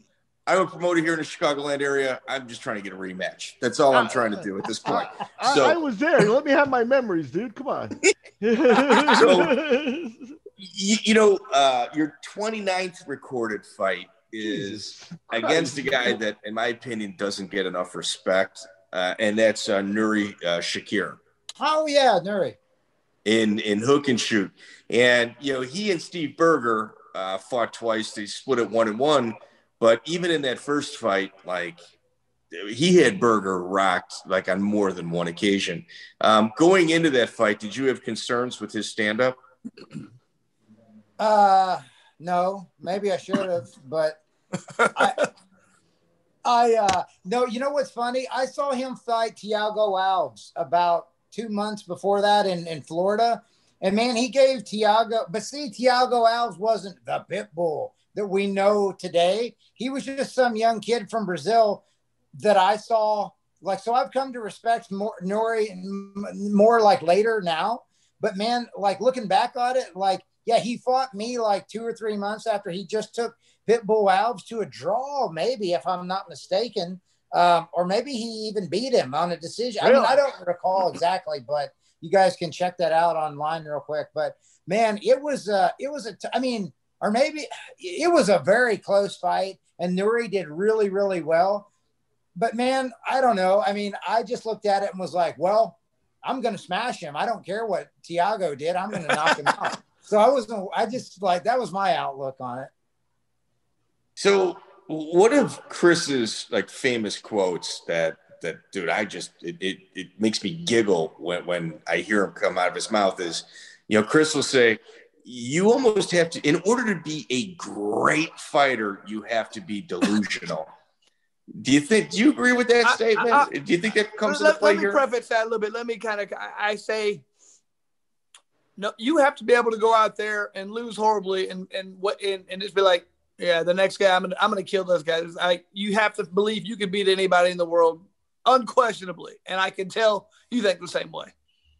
Yeah, I did, because I don't know, people would say stuff friends, you watch UFC with friends, and then Mark Kerr would just smash some. I mean, no, Mark Kerr's the monster in UFC 15, and then, buddies from high school I'd watch UFC with, and they'd be like, what if you had to fight him? And then I'd be like, well, I guess he'd get his ass kicked pretty bad. I mean, that's just how you think, Yeah, I'll find a way to win, is what you got to think. And people look at it and you're like, you have to be delusional and believe that. And I think you do, So I don't know how you go into a fight if you don't think you're going to win it. You know what I mean? I'd be scared to death if I didn't think I was going to win, So that's delusional. So Pride Japan, you fought Michihiro Omigawa. Yep. Where does that fight rank in your eyes in terms of your career? It's the number one fight. That's what I figured you'd say that. Wow, nice. Yeah, that and my third fight in UFC, those are kind of a tie, because the win in Pride was just everything. I mean, it was the typical Japan situation. Chris can completely, you understand, and he'll vouch for this. I was up in Seattle, Washington. I flew back up there to hang out with some friends. I was living at that point. I was in Florida. I was living in Florida, but I had gone up to visit some friends. There's this massive festival in Eastern Washington called the Apple Blossom Festival. So we went over to that, and dude, I'm over at the Apple Blossom Festival having a grand old time, drinking, eating elephant ears at the carnival. Dude, just not thinking. You're in the wet market. You're in the wet market looking for bats. Oh, dude, yeah, I'm just going nuts. And then the next day, like, you know, that's like it was over the weekend. Then on Monday morning, I'm staying with Dennis Hallman. And then, like, I hear the phone ringing at, like, I don't know, 5 o'clock in the morning or something. Ooh. And then Dennis Hallman throws the door open in my room, and he just throws a phone, and it hits me. And then, like, he just walks off. And, like, because it's so early, and I'm like, what the hell's going on? So I just picked the phone up, and it's Liborio. It's Ricardo Liborio down in Florida. And he's so excited he can't even talk. And he's just, by the way, and I said, what are the hell, what are you saying? And he just said, you're fighting in Pride, motherfucker. And I was like, what? Dude, I came out of a deep sleep real quick. I was like, what? I just sat up and grabbed the phone and said, what are you talking about? And he said, you're fighting in Pride. They called, we're going to Japan in like 2 weeks. And I was like, nice. Yeah. So it went from, you know, me partying and drinking beer and eating elephant ears to you got to lose, you know, 15 or 20 pounds and fly to Japan in 2 weeks. Ooh. So, you know, I think it was actually like 10 days. It wasn't even 2 weeks. It was like 10 days. So, yeah, that's how I got found out I was going to do the fight. Was pretty much Liborio told me. I mean, I'm completely committed, but yeah, Liborio tells me I'm doing it. And, you know, and what I remember distinctly too about, I get on the plane, you know, I ended up having to fly over by myself. Liborio came later. I get on the plane, I get seated next to this little old Japanese lady. And as soon as she sits down next to me, she starts going, and I was like, oh no, she's sick. She's going to get me sick and I'm going to lose. So dude, I cover up with my blanket. I get a blanket and I cover my head under it for the entire 14-hour flight. Cause I'm like, I don't want to get sick. They really never gave. At what point, okay, so Liborio calls you and says you're fighting in Pride, you're happy now. At what point after that did you find out how much you were getting paid, and how much were you getting paid? I didn't care. Of course, no, I know you didn't. It's like he showed up in Japan, they gave him an envelope. He's like, oh, I forgot about this. I get paid too. Yeah, no, I was so amped that, I mean, like, I didn't even care. I mean, that was the highest that I had been paid to that point in my career. I mean, because, you know, they paid more than UFC. That's why everybody wanted to fight there. But yeah, I mean, you know, just that whole thing was just, you know, so surreal. And just the way that, you know, like I said, I'm partying 10 days before the fight. I get the call. All of a sudden, like my dream, just this thing that I always dream of in the back of my mind. It's like, hey, it's reality. Bang, bang, bang. Next thing I know, I'm getting ready to walk down to the ring. And I just remember thinking, you know, I didn't get to train for this as well as I wanted. I know I'm not as in good a shape as I wanted to be in, but you know what? He is going to have to kill me to win. He is going to have to kill me to win, because I did not come all the way over here, and I have not been living my whole life up to this exact moment to lose. I'm not losing. I'm winning, or I'm going to die in the ring. That was my mindset. And I was just, you know, so I guess that had something to do with why I got so tired, but I still found a way to win that fight. Well, and, you know, let's also talk about how you won. Yeah. Sometimes the story writes itself, you know? Yeah. How did you win that fight? I mean, you're in Japan, the mecca of MMA. Tell it. Yeah. Well, I mean, like, so you know, we're going back and forth. Now, this guy, like, you know, I knew he had tremendous judo background, trained by Yoshida. You know, he's super tough. And I'm like, but man, he's got a chin. I keep cracking this kid, and his hands are like down, and it's like, bam, right across the jaw. This is like Little Mac, dude, from like Mike Tyson's Punch Out. He's taking all the shots. I mean, it's like he's like got that Homer Simpson style where he's just like, you're getting tired of punching this guy. But man, like, I land some good shots on him. He's still there. And I am getting tired, because we're like 7 minutes in. You know, at that point, Pride was doing those 10-minute first round, 5-minute second round fights. It's about 7 minutes in, and I throw this punch, and it kind of zings past him. It kind of misses him. And for whatever reason, like the punch misses, but with my other hand, I grab the back of his head and I keep his head down. And then I do like a switch step, like a kickboxing switch step. And I think he lost sight of my foot. And then so I'm holding his head down with one hand and I let it up. And then as his head starts following up, I follow it up with my foot. And man, it was just picture perfect ending. I kick him right in the jawline. He just crumples to the mat. And that's not good enough for me. I mean, I just jump on him like, I'm trying to make sure this fight is definitely finished. The referee grabs me in a chokehold and is dragging me off. Man, it was just like, there's no way that fight could have been topped, really, in my mind. It could have been like, I guess, a little bit more like back and forth because I was kind of laying waste to the guy.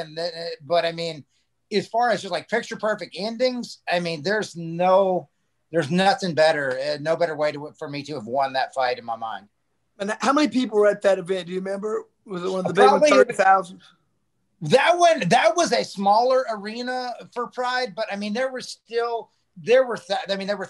There was probably like a solid, like, I don't know, 14,000 people or something. It was a big event. Yeah. Wow. Yeah, no, and like that's kind of like when you were a kid, you said, you're 12 years old going, that's what I want to do. If you're in the World Series, you got a bases loaded bottom of the ninth home run to win. I mean, that's essentially what you did there. I probably should have just retired from MMA at that point, man, because it couldn't have got any better in my mind. Go out on the high note. Yeah. He didn't, though, Chris. He went back to the UFC and he fought Spencer Fisher. Ooh, yeah, that's good. That's right. I did. Yeah, if we're going chronological, that's true. I went back in 2000 because this is the thing. I kind of waited around for Pride to call, and then they didn't. They didn't call back right away, and I was like, well, what the hell? I thought I'm supposed to go over and give a great performance, and you guys are going to call me back. Dude, I'm just sitting there twiddling my thumbs. And in the I didn't have an exclusive contract with Pride by any means. That was a one fight deal, I guess. So, you expect to call back. Yeah, of course. Yeah. And I'm just kind of waiting and they never call.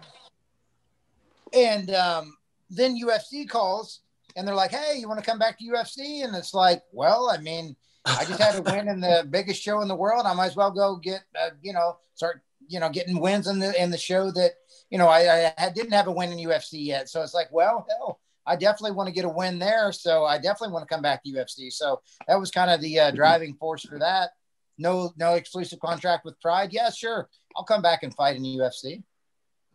That was a one fight deal as well. That wasn't an exclusive contract. That was just a one fight deal with UFC also. So that was a different time frame. They weren't locking people down as much. Yeah, Chris, you remember things were a little bit different back then. Like you're saying, nobody really had exclusive contracts. I don't understand why. I mean, especially once they figured out exclusive contracts only help them. I mean, if they like you, they kept you and they had you at a cheaper rate. If they didn't, they cut you. So after they figured that out, it was different. But I mean, yeah, you could fight for anybody back in the day. You fight in UFC, Pride, Pancrase, WBC, whatever. I mean, it was a different time, like you said. Yeah. Now Spencer Fisher, you had your jaw broken in that bout again. I did. Wow. Yeah, that was the first time that my jaw was broken.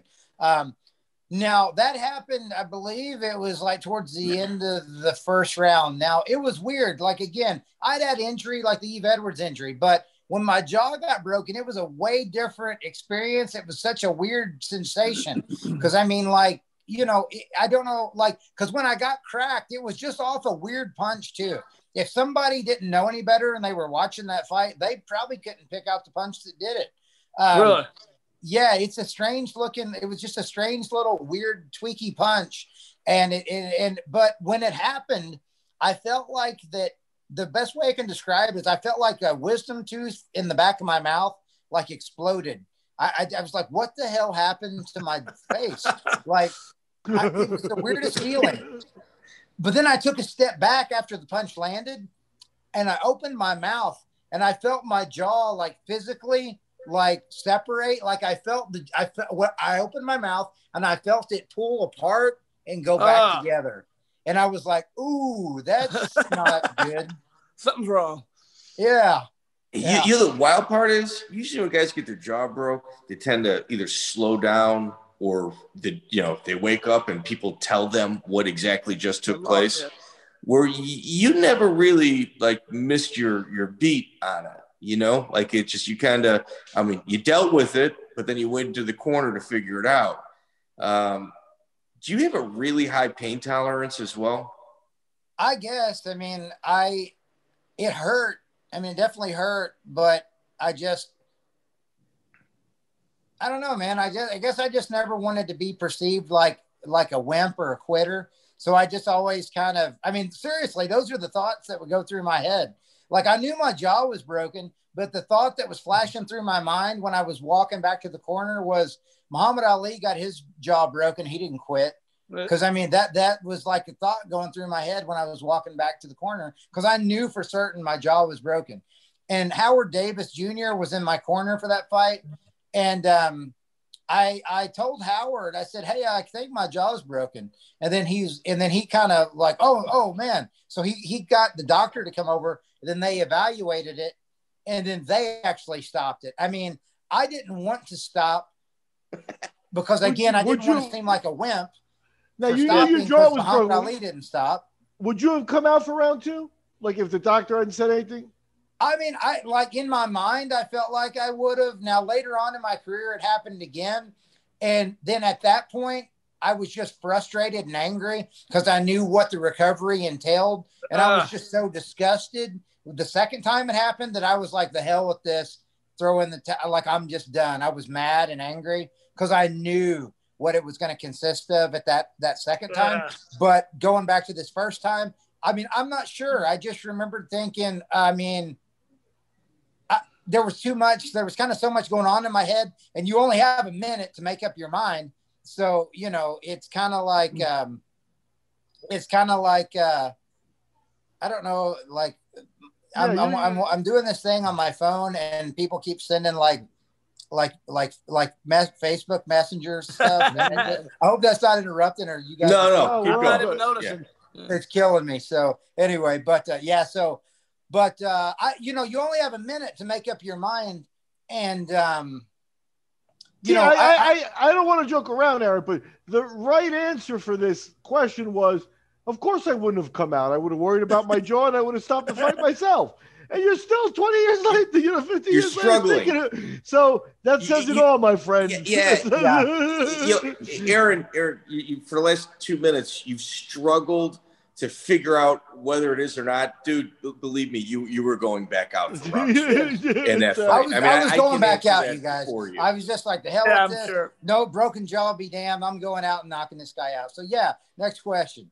Hey, real quick, Spencer Fisher was another one of those guys I really enjoyed watching fight, man. That dude always brought a good fight. He always put on entertaining fights. Yes, sir. Yeah, Chris, I'm surprised you two never matched up, even though, I mean, he fought at 70 for a while. Oh, he's mainly 55, was he not? When he got to the big show, he was, but on the independent scene, he was up at 70. I mean, I think even when he started his career, he was like 200 plus. What? So yeah, he came down. Huh. Yeah, I think that he debuted in UFC against Thiago Alves at 170. He actually at 170 triangle choked. He triangle choked Thiago Alves. Wow. Yeah. Crazy. So after that, you're talking about another broken jaw type situation. You kind of dwelled on a little bit. Eddie Alvarez. Was that Anthony Smith in your corner for that fight? Benji Raddick, and it was Benji Raddick. I mistook him for Anthony Smith. It is Benji Raddick. Okay. Now that's, I believe, in Costa Rica. Am I correct? That one was in Vancouver. British Columbia. We had we got hit with a massive snowstorm like that same weekend. It was pretty wild. Go ahead. He fought Daryl Smith for Bodog, I think, in Costa Rica as a warm-up fight, and then fought Alvarez in the inaugural title fight there in the Vancouver, which was the first pay-per-view there. Right. And was your jaw broken in exactly the same place or a different spot? That second time it happened? Yeah. Obviously, we're passing the Alvarez fight and jumping a little bit. Well, Alvarez, it looked like you had a broken jaw on Alvarez. No. Alvarez, no. What happened was I got really rocked. But what I did was I was worried about it and I was feeling it out. Even though my brains were scrambled, I still had enough good sense to go, oh, well, is my jaw okay? And then Radek said, hey, is it feel okay? Is it okay? Because he knew immediately what I was doing when I did that. And then I said, yeah, it's fine. And then he was like, oh, okay, good. I mean, whatever. I mean, that's what was going on right there. Okay. I mistook it for a broken jaw. And honestly, that's what I thought you were talking about. Who do you think you hit harder, Eddie Alvarez or Robbie Lawler? Ooh, that's tough. I mean, but Robbie's bigger, so man, maybe he might. But if you look at their KO ratios, they're both super high. But man, I don't know. Maybe Lawler. It's just Lawler and we got in a clinch, like the typical over under. And Robbie, you know how everybody just clubs away at the sides when you're stuck in that over under. I mean, it looks like it's really kind of nothing. You're just doing it to stay busy. Yeah. Well, Robbie and I were stuck in that position, and he was hitting me with hooks to the body from that little over under, and I was like, "Damn, even that hurts." So, I mean, that was weird, man. Like Robbie really, really hit hard. Yeah, he's a strong individual. I remember I trying to get him a guillotine. I was on the ground, and he picked me up by my foot and threw me over like that. I was like, okay, he's strong. I'm gonna have to go to Plan B. Is gonna have to come into play. Plan A is not gonna work. So then, I'm looking at obviously your career here, and Ryan Schultz pops up, and he's certainly somebody that I was shocked didn't make a UFC debut. I think there were some politics that took place with the Ultimate Fighter and him. But Ryan Schultz, I could not believe didn't make a UFC debut, but you fought him with the IFL. How was your experience with the IFL? Was it a short notice fight, or was it something that you had trained for? Just the one fight. Was it short notice? I had time to prepare for that fight. Okay. But I feel like looking back at it in the back of my head, I feel like there was maybe a little bit of ring rust. I can't remember the interim. I can't remember how much time had elapsed between 10 months, like the fight I had before I fought Schultz. But I kind of felt like I had a hard time kind of pulling the trigger. I wasn't just kind of really, because I wobbled him with a head kick at one point. He kind of blocked it, but I kind of wobbled him with it, and I should have kind of followed up a little bit more. I don't know. I mean, I just felt like I just had kind of an off night, and I really wasn't putting things together super well. But he's a super tough fighter, so I'm not trying to take anything away from him, but definitely feel like that was a winnable fight for me. Had I just, been a little more aggressive or played maybe a little smarter game, hadn't given up as many takedowns as I did or something, it was a good fight. You've fought in a ton of different camps, and I was always surprised that you never showed up over at Team Quest. I mean, it just never kind of came together. I mean, once I escaped the Pacific Northwest, I kind of didn't have a big desire to get back out there. Because, I hated the weather out there, man. I hated it with a passion. I bet. Yeah. Florida's a little better. I was definitely, Florida's a lot better. Yeah, oh, for sure, man. And then what about Thiago Minu? He's a black belt from Brazil under Hermes Franca. I had thought that possibly, that ATT connection may have stopped something from happening, but it didn't. I wasn't at ATT anymore at that point. Now, here's a real interesting side note that you might not even have, a record of there. I had moved to Virginia. I had moved to the state of Virginia, and I was like, I'm trying to remember what the last fight was before it. I moved up to Virginia. You had Jeff Gordon. You had Jeff Gordon camp, and then it was Mark Delagrate was your corner. Right. Yeah, because I spent time training at Mark's gym. I originally had moved to Virginia because I was looking at pursuing executive protection work, like bodyguarding work. I was going to kind of retire from fighting, but then I kind of got roped into being an MMA instructor because the company that I was kind of working with, they were a little slow on getting me gigs at the time. So I kind of started teaching and started getting paid better for that. So I kind of just switched over and kind of started teaching, then kind of got the bug to fight again. But I was trying to find a good gym to train at because I had kind of jiu-jitsu guys by themselves and I had kind of like Muay Thai guys by themselves to train with in Virginia. But there wasn't like, I feel like any really strong MMA school there at that moment. So I kind of did some traveling around and went to a couple different gyms on that side of the Mississippi, I guess. I went to Minnesota for a second and trained at Greg Nelson's and had a good time out there. I went to Matt Serra's then I went to Boston as well. And I don't know, I hit it off with Mark and things went well. So I went up there and trained with Mark to get ready for that Thiago Manu fight. Mark didn't corner me for that fight, but yeah, I had a really good training camp out of Delaware. Oh, you had a good training camp with Mark Delagrate? Sorry, you broke up, buddy. Yeah, that's the gym I was preparing for that Thiago Manu fight was at Delagrate's. And then you make a UFC return after that against Shane Nelson, and I'm going to say a name that I guarantee I'm going to get a reaction out of. Referee Rick Fike. Yeah, you know what's funny is Rick Fike had a scene. You know that movie Warrior? I think it was the movie Warrior with Tom Hardy and all those guys or whatever. Oh, yeah. Well, Rick Fike, it's funny. He played a referee in that movie. And if you ask me, that's the only business Rick Fike ever has being a referee is pretending to be one. Because, man, that was the worst stoppage in the history of UFC.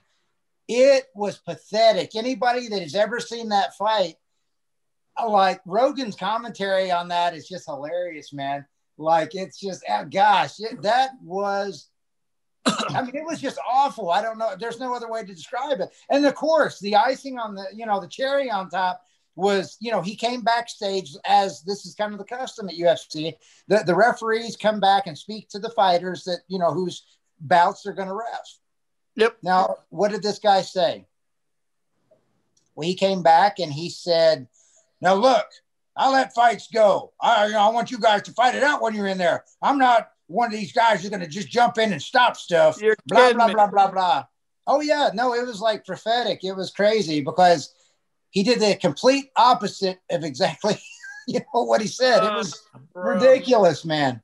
He went the pro wrestling route, huh? Yeah, he cut a promo and flopped. Yeah, that was so Chris, to kind of wrap that fight up in a nutshell, bell rings.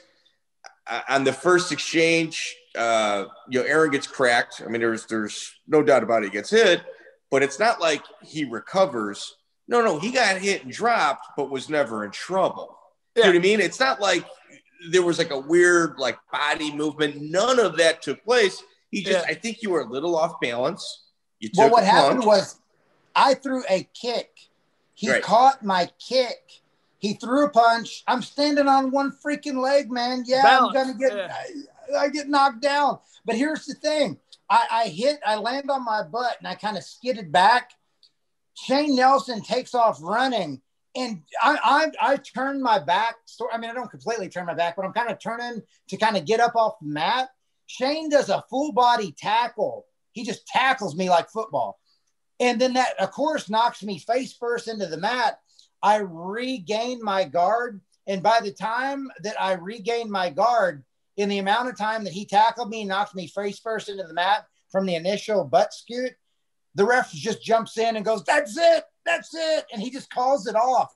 And I'm completely clear-eyed. And I just look him in the face from on my back, pull my mouthpiece out, and I screamed, what in the fuck are you doing? And I think at that point, he could probably tell I was kind of I was pretty with it. I was pretty there. Yeah. I wasn't loopy or knocked out. Yeah. You know, the thing is, like, you can tell a lot about a fighter, about how they handle adversity. And I'm not just talking about in a win or a loss, but like when a situation like that comes about, the amateurs will be screaming at the top of their lungs, being like emotionally like uncontrollable. But you gave them the "what are you doing" talk, and you went out there and you let Shane get his hand raised, but you were mad about it. And the UFC sees that and they go, wait a minute. He went through with the show. You know, we all know what took place. Anybody with a working retina understands what took place. But at the end of the day, you stood there disappointed and go, okay, go ahead and complete the process. And certain guys don't do that. And, you know, it's to their detriment because, man, there's replay, there's announcers. Anybody with like good vision and knowledge of the sport can see what happened. And did Dana White have a conversation with you backstage after that? Because you also had an immediate – you pretty much rematched him a couple events later. Yeah, that was my next event. Yeah, I came back. Anyhow, what happened was they recognized, you know, Joe interviewed me in the ring, you know, and I got to give my thoughts on it. The cool thing was Joe Silva kind of did some talking for me, and I was actually paid my win bonus by UFC that night. I got my show bonus. Yeah, so that was really cool. I got paid my show money. I got paid the win bonus, even though, you know, they just, you know, Silva went to bat for me, talked to Dana, said, hey man, come on. That was terrible. You know, helped the guy out. So Dana was like, you know, yeah, sure. And, you know, so they gave me my win bonus. So that really helped to soften it a little bit. Yeah. But, you know, I was definitely happy to be able to kind of exact my revenge on him next time in my next fight in UFC. Now, you only really had one exchange with the guy, and obviously, you know, nothing was settled. But going into the rematch, did you have like a little bit more confidence because you felt his power and you felt his strength? Oh, yeah. I had zero. I was not worried about him at all. I was so ready to just steamroll him that I was not. I mean, you know, yeah, you got to have some concern and not just, you know, walk into it. But I mean, dude, I was not worried. I was completely confident because I was like, you're not stronger than me. You don't have more power than me. You don't hit hard, because the punch that stopped, I mean, that was not, you know, I was very confident, and I just, you know, I wasn't overconfident, but I was just like, dude, I'm going to just blast you. And you know, let's talk about the elephant in the room. You also broke the UFC curse. You got your win. Well, yeah, my win. Well, here's the thing. Well, you beat Gurgel. Yeah, that was Gurgel was my third. You know what? Third fight. I apologize. In UFC. You know what? I don't have that fight written down. I skipped over that fight. You are correct. Yeah. Well, you got your second UFC win. Okay, stay corrected. And you went into that Gurgel fight as an underdog too. I stepped away for a second. I thought you had covered it already, but if you missed it, Gurgel was kind of he was hot prospect. He was out of Ohio, but he had built up a little bit of a reputation, and he had also trained with guys that you were aware of, like Marcos Aurelio and guys like that from Top Team. Yeah, I mean, George had been on the show. George had been on Ultimate Fighter. He also had that connection with Rich Franklin. I mean, Rich used to, as far as I know and as far as I remember correctly, Rich Franklin used to acknowledge George Gurgel as his jiu-jitsu instructor. He was. That kind of, that he worked out in his gym. Yeah.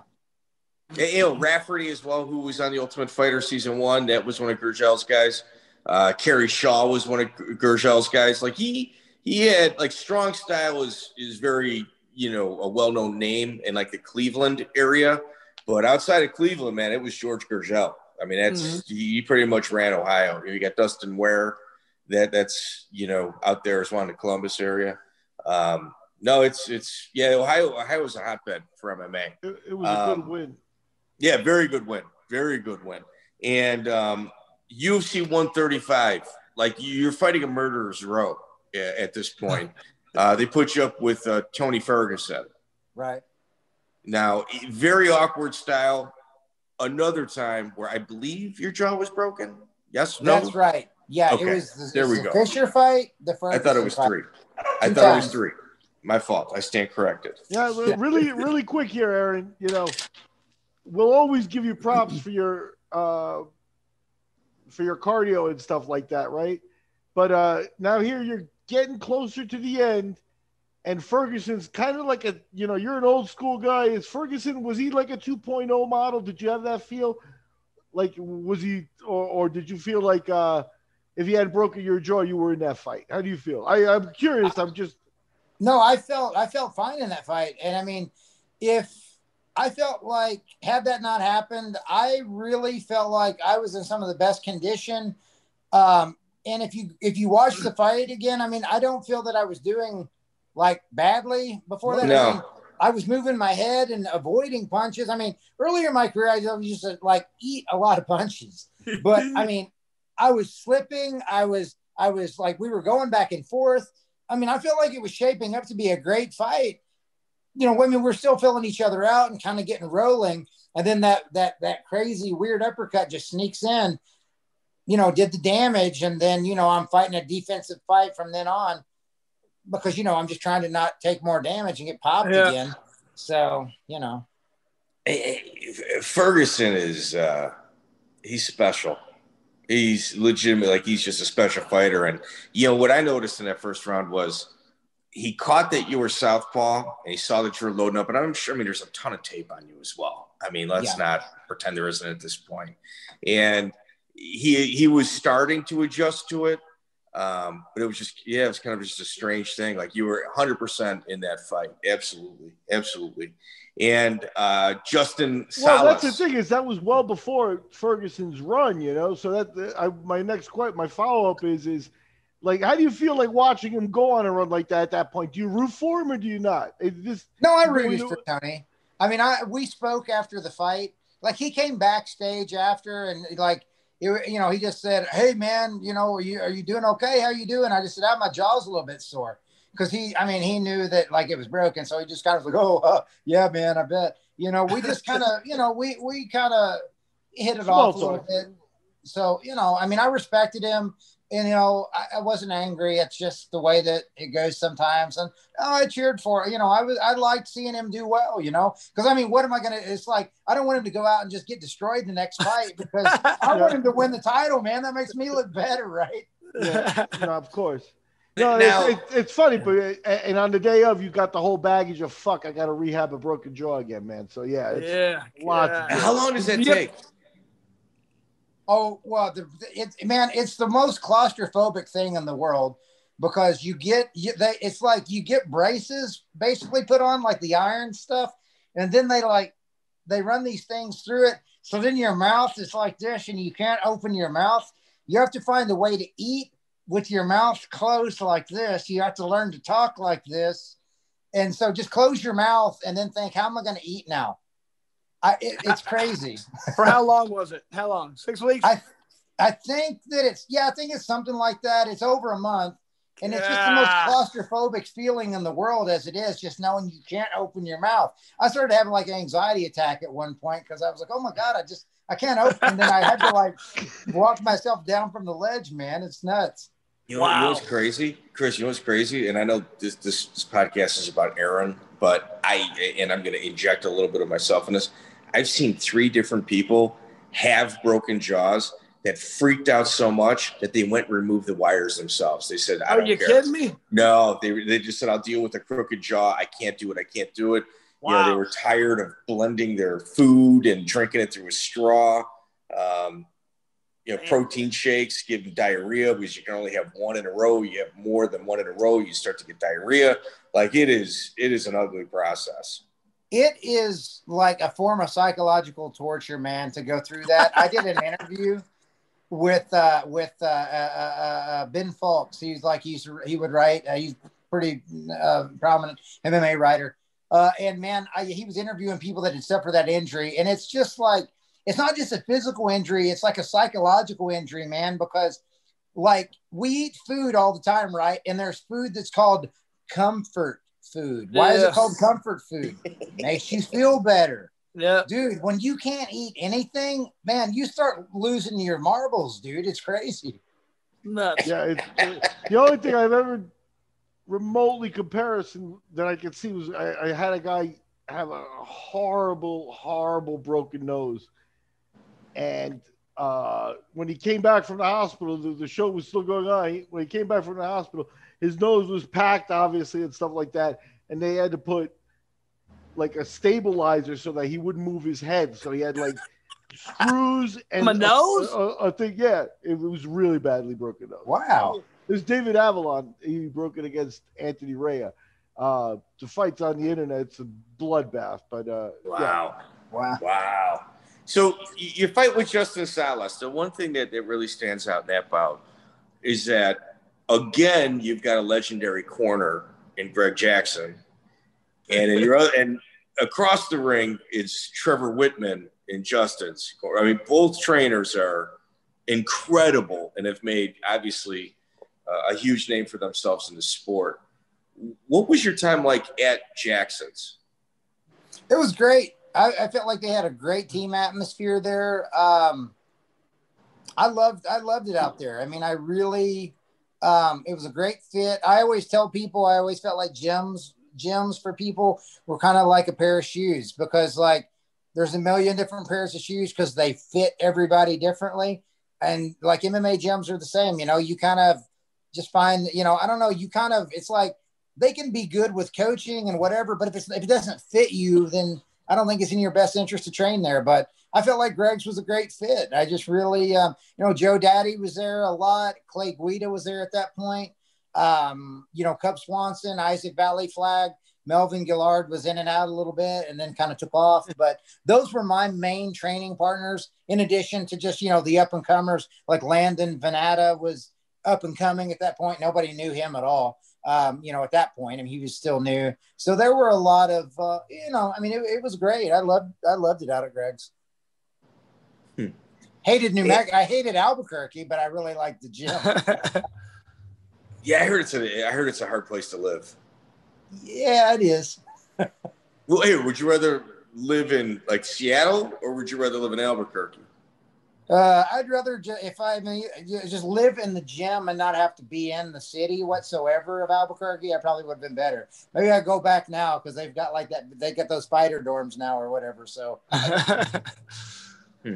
And you're fighting against Steve Claveau.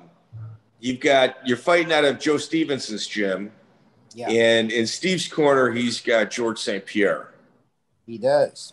And it's just legendary corner after legendary corner.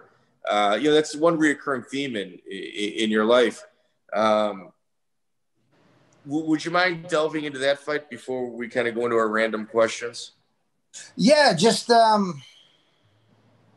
I think I had a new MMA manager at that point. That was when I was in Virginia. That was that time frame. And I was trying to build up and go back to UFC. I think I had the fight at the UWC against Manu, and I think that fight was the one that put me back into UFC for the third time. The win in Montreal, it got me back in against Dragel. I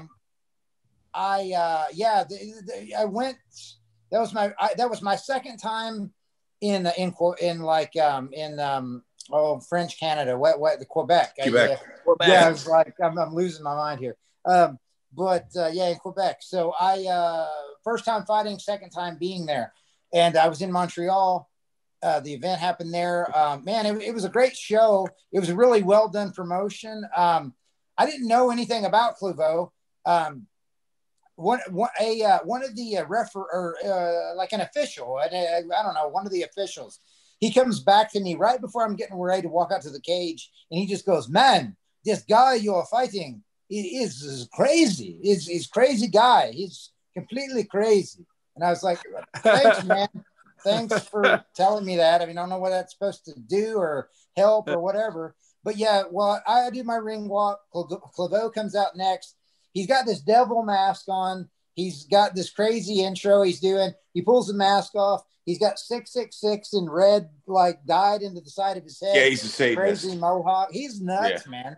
Yeah. But yeah, I go, you know, I'm like, we're going at it. Joe Daddy's in my corner. He's giving me some solid advice. I'm just trying to smash this guy up. I land a vicious elbow from a clinch, cut him. He's bleeding everywhere. You know, I handle the fight from top to bottom. I almost put him out, landed a head kick. I hit him right in the jaw. Same kick that I caught Omigawa with, but this didn't quite put out Clovo. He weathered it. But then after the fight, man, he's just like the funniest, craziest guy. He walks up to me. His nose is like over here. And he just walks up. He goes, man, you messed up my face. My girlfriend is so mad at you. Oh, what am I going to do? And then I don't know, man. I'm just so happy I'm on cloud nine because I win the fight that I know is going to put me back in the UFC. And I just looked at him and kind of like hug him. I'm like, I'm sorry, dude. I don't know. My bad. And then, yeah, it was. And then George looks at me and goes, my friend, I think you meant to do it. And then I was just like, yeah, I guess I was trying to hurt him, George. You got me. That's a pretty good French accent, man, friend. That's it's pretty good for Indiana. Yeah, like a Pepe Le Pew type feel to it. So your cardio is like phenomenal. Is that genetic, or do you have a routine that you consistently put yourself through? I am telling you, man, that's completely genetic. Because hearing my dad tell me stories about how he was the best track runner in 8th grade, I'm kidding, but I'm not kidding. I really did. Like, my dad was a hell of a runner, and you know, I don't know if it's like genetic or what, but like I knew that it just never bothered me. I would train my butt off in the gym, but dude, I don't know. I really didn't get very tired. So I just would suck it up and keep going. So like, I'm kidding, but I'm not kidding. I'm like, I think some of it might be genetic. Seriously. Yeah, I believe that.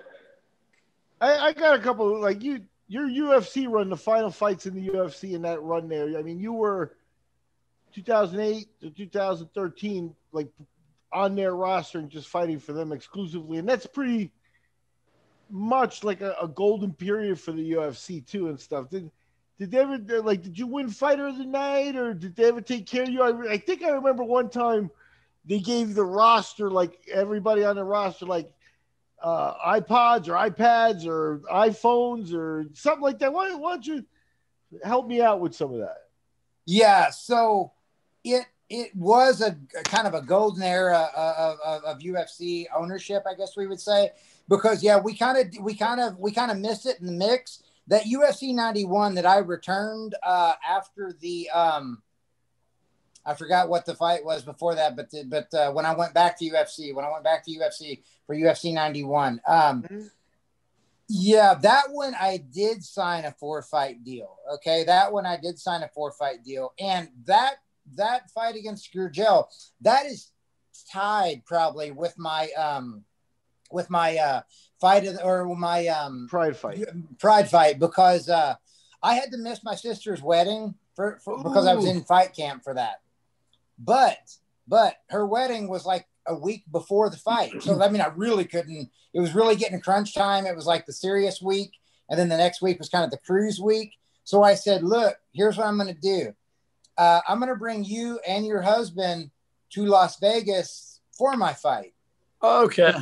Yeah, because I was staying at George Gurgel, or I was staying at, man, I'm obviously punch drunk now. I'm mixing the names all up.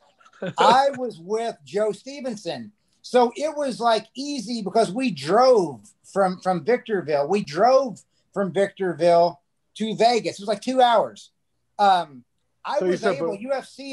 enabled me to give away my UFC ticket, my flight, and my corner flight. I gave them to my sister and her husband. Yeah. And then I got their hotel room while I was there, and I kind of was fronting a little bit of money or whatever. But it worked out that night when I won, I also won fight of the night. So yeah, man, I was able to kind of give my sister and her husband, my brother-in-law, their honeymoon in Las Vegas. So, you know, and I won my third fight in UFC, and I won fight of the night. It was kind of a trifecta. So that was a huge night. That was a great night. There's a very strong possibility that's the same sister that was thrown down for you back in Indiana at that Chris fight. I'm just saying.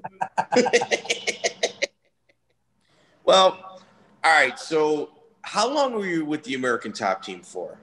About, let's see, it was 2000, about 4 years. It was about 4 years. I was 2003 to late 2007. Okay, so now you came from. The question is this, dude. Did you ever see Hector Lombard and Josh Barnett ever like beat each other up in practice? No, I never saw any of that. I just heard stories, but yeah. Share one with us. Can you give us just one? Well, I mean, man. You're friends with Barnett. I know you're friends with Barnett. Oh, yeah, I am. No, I just remember one time, okay, this is interesting. So this is when I'm living in the gym, okay? I'm living in the gym at AMC Kickboxing, okay? And I remember, like, so Josh is dating this girl named Matoka, okay? And then Josh is kind of giving private lessons to this other girl at the gym named Shannon. Matoka, I mean, she's really pissed that Josh is giving private lessons to this girl, but she's kind of letting it happen. She's, because Josh is making money, he's getting paid to do the lessons, whatever. So I don't know. I know Josh and Shannon just decided that they were going to go to lunch that day together before they did the private lesson. So I'm like, whatever you guys are going to do, go ahead. I mean, like I said, I live in the gym, so just all kinds of people coming and going from the gym all day. So I'm like taking a nap at the gym, and I hear a knock at the front door, and I just wake up and I go to open the front door, but I walk out into like the lobby area. The person that's at the front door can see me. There's no way I can get away. It's Matoka. And I'm like, oh no, this is not going to go well. I can already tell. So then I go and I open the door and I'm like, hey Matoka, how are you doing? Where's he at? And I was like, oh, you mean Josh? Where's who at? Yeah. And then who, me? He said, and I said, I don't know. I think he went to dinner and she went, is he with that bitch? And then I went, yeah, he went to lunch with Shannon. and then she just said, well, that's it. I'm waiting for him. And I was like, oh, okay. I just woke up, man. I don't know what's going on. Hey, so, he's in the sauna. Yeah. Dude, so then she goes back to her car. I was glad she didn't force her way into the gym and just say, I'm waiting for him here. She goes back to her car and she's waiting for him. So then my girlfriend, the one that I was talking about from before, Erica, the kickboxer, she comes back to the gym and she's just like, hey, why is Matoka out front? And I'm like, oh, well, that's an interesting story. Let me tell you what's going on. So, dude, it's like a movie. The minute I get done telling Erica the complete scenario about what's going on and what's happening, Josh pulls back into the parking lot with Shannon. But not only are they in the same car, Shannon is letting Josh drive her muscle car Mustang. Yeah, so you guys know how this is going to go. Yeah. So then Josh gets out of the car. Matoka's up in his face. He's going. Shannon is getting out, and she starts mouthing off because I think Matoka's saying some stuff about, about her too. And then those two start mouthing. They get in each other's face, and then they're grabbing each other. Josh is pulling them apart, kind of tells Shannon, go back into the gym, go into the gym. So then as Shannon's walking off, Matoka sucker punches her in the back of the head. And then Eric is going nuts, being like, this is awesome. And she's like looking out the window, and I'm like, no, get away, don't do it. Oh man, we got to don't get involved in this. And then Shannon comes back in. I hear then Matoka goes ripping ass out of the parking lot. Josh comes in, and he's just like, Wah! He punches a hole in the wall. He picks up a ring stool, throws it across the room. And then he round kicks like the door, and he's just destroying everything. And I'm just like, I'm not stopping him. I'm just standing here. Yeah. And then finally he stops. And then he calms down and whatever. Eventually, that situation sorted itself out. But what was funny was later that night, Matt comes to the gym 3-4 hours later. And then he's in there wandering around because he would always come stop by the gym. It was right by. You talking about Matt Brown? Matt who? Matt Hume. Yeah. Oh, Matt Hume. Okay. Okay. Yeah, and he comes in, and then he's like, he starts looking around the gym, and he's like, why are there 2 holes in the mat? Why is there a broken ring stool over here? And then I'm like, well, that's an interesting story. And then I kind of sort of start telling him what happened. Then he looks at the wall. Now, I didn't mention that there was like a really rare picture of Matt when he competed in Pancrase that he had plastered on the wall. That just so happens to be the place that Josh punched through the picture and punched into the drywall. Yikes. Yeah, Matt sees that, and then he's just like, did Josh do this too? And I said, maybe. I think that was Matoka. So. Yeah, I should have thrown her under the bus, man. Or who me? You always got to go the who me defense at that point. You know, who me? So what you're telling me is Josh and Matoka are now married happily, right? Yeah. Definitely. They worked it all out, 5 kids. It's going great. Is that Shannon Hooper? Yes, sir. I knew that Miguel would come. Yes. He swapped. He swapped. Yes, he did. He stayed with the training partner is what he did. The muscle cut. So where does Hector Lombard work his way into this story?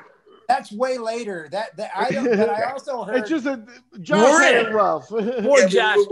We're in, but go ahead, keep going.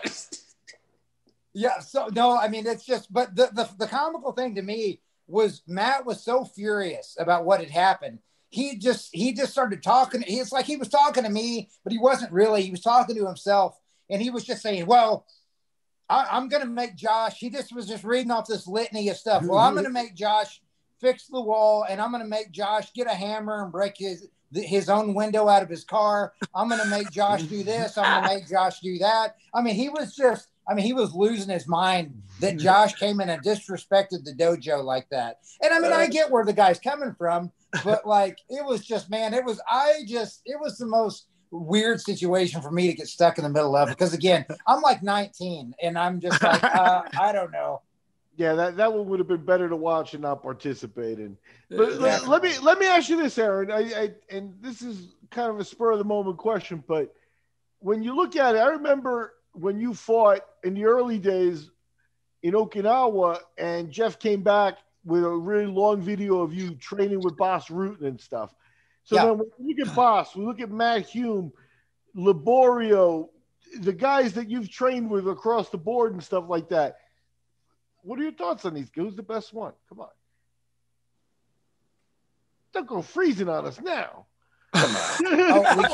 We kind of got a little bit of a freeze, but I'm thinking where you were going there was who was the best coach, right? Yeah, who was the best? Like, chest to chest. Who for you? Like, who'd you learn the most from, or who impressed you, or who would you want to fight the least? Wow, man. Okay, straight out of the gates, I would never in a million years want to take Liborio on in jiu-jitsu because he would just flat kill anybody. I saw him just fold Jeff Monson up one time. Man, I just could not believe what I was seeing. I mean, I saw Jeff Monson compete in Abu Dhabi and give all these guys like this amazing run. And then I saw Liborio just training with him one time, and I was like, oh my God, this is not real.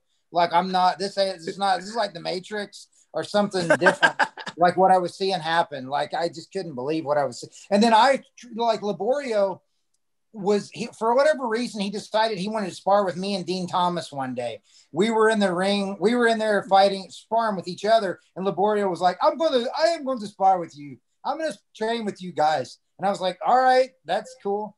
And man, all he would do is get in and kind of move. Then he would just pin us into the cage. And then the next thing you knew, like my feet would just disappear out from under me. And then I was getting submitted. And I was like, why does this keep happening? Like, I don't know why it's happening. Like, that was just strange how good he was at jiu-jitsu. Matt was super well-rounded. Greg didn't train like with the guys a lot. He was mostly coaching. But man, just all those guys had some amazing abilities. I mean, that's why they're in those coaching positions. I mean, Delagrati, like they all had things that were just, above and beyond in a certain way.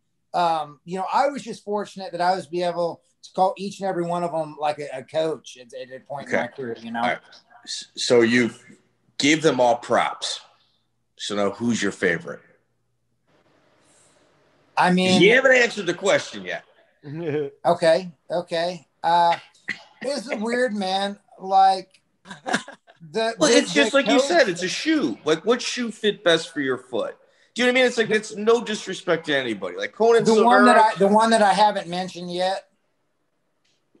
Who's that? Howard Davis Jr., who was in my corner. He was like my boxing coach, and we just got along real good. And he always Howard Davis is is Dia Davis's father, African American guy, and he would always call me. He always called me his white son. I mean, I don't know why he just would say that out of the blue, and then he would always just, I don't know. He just took a real liking to me, and we always got along real well. And I don't know. I had a great relationship with Howard. I mean, it was just I had a great relationship with him, and I got along with Greg Jackson really, really well. Greg's got this real gift, though. Greg connects with everybody. I mean, Greg is like just the most, affable, personable guy. He connects with everybody. So it was like those two guys I had a real good connection with for sure. With Howard Davis, for people who may not know, you're not talking about a slouch. He's an Olympian. You're talking about gold medal boxing coach. Pretty good. Yeah. Howard Davis is special 3 times. And rest in peace also to Howard. Yeah. Okay, so do you have any Hector Lombard stories from the American Top Team? He's our favorite guy. Even if they're secondhand, come on. Come on, bro. Okay, yeah. Well, okay, there you go. I mean, if we're gonna go down that route, then definitely. I mean, who doesn't have a Hector Lombard? We're gonna go that route. I guess one time I heard, because I still would talk to Mike Brown and some of the guys from ATT. I see them around. I guess or Jay-Z Calvin, as he's known in Japan. I don't know, but anyhow, I guess one day they were getting ready for sparring at ATT. Now, I guess Hector went up to Jay-Z. I mean, Hector again is like what, 205, right? Is what he fought at, 205. 205, 185, but he's huge. Jack. Yeah, and then Jay-Z is like 55. Jay-Z's wrapping his hands and they're talking. Jay-Z's not even looking at Hector really. He's talking, but he's wrapping his hand. And then I guess Hector asked a question. Jay-Z said something and then kind of laughed. And I guess Lombard didn't like his joke, so he just drew his fist back and he hit him in the face, like hard. And I don't like that. Again, that second hand, I forgot who told me that. But dude, I guess that's just the way the guy was all the time in the gym. Like he just couldn't really be controlled. He just, I don't know. You know what's so weird about this is I've met him a couple of times just doing the bare knuckle stuff, and he's always been the nicest guy in the world to me. I don't know what it is. He's like, "Hey, Chris," he starts talking. I'm like, aren't you supposed to be a lunatic? But he's always nice to me. I don't get it. That's the other thing. I think I've met him in passing a few times. Yeah, great guy. I mean, yeah, but then you hear these stories. Yeah. Okay. Well, here. What about Thiago Silva? See, here's the thing with the ATT stuff. I kind of made my exit right when all the crazy stuff started going on. Like for me, it's Jeff Monson stories. And man, I am not kidding you guys. We got to do a whole separate podcast if we're going to do Jeff Monson stories, because I've got hours of stuff, like just hours. I mean, because you got to remember, you guys got to remember, I was with Jeff at AMC for 3 years. Oh. Then I was with Jeff at ATT for 4 years. So I've got more Jeff Monson stories than anybody. Hey, Chris, do you know what we refer to this as? A cooperating witness. That's what we refer to this as. An investigation. We have to get to the bottom. We might have an investigation on Monson. It's 100% accurate. We got Alex Davis in an interview, and he told the Monson story about the Whizzinator. But I got a feeling you're going to tell a little more racy story. So why don't you hit us with one? Just one. Let's see. Gosh, man, I don't even know where to start with Jeff. I can give one that is a common story just to get you thinking.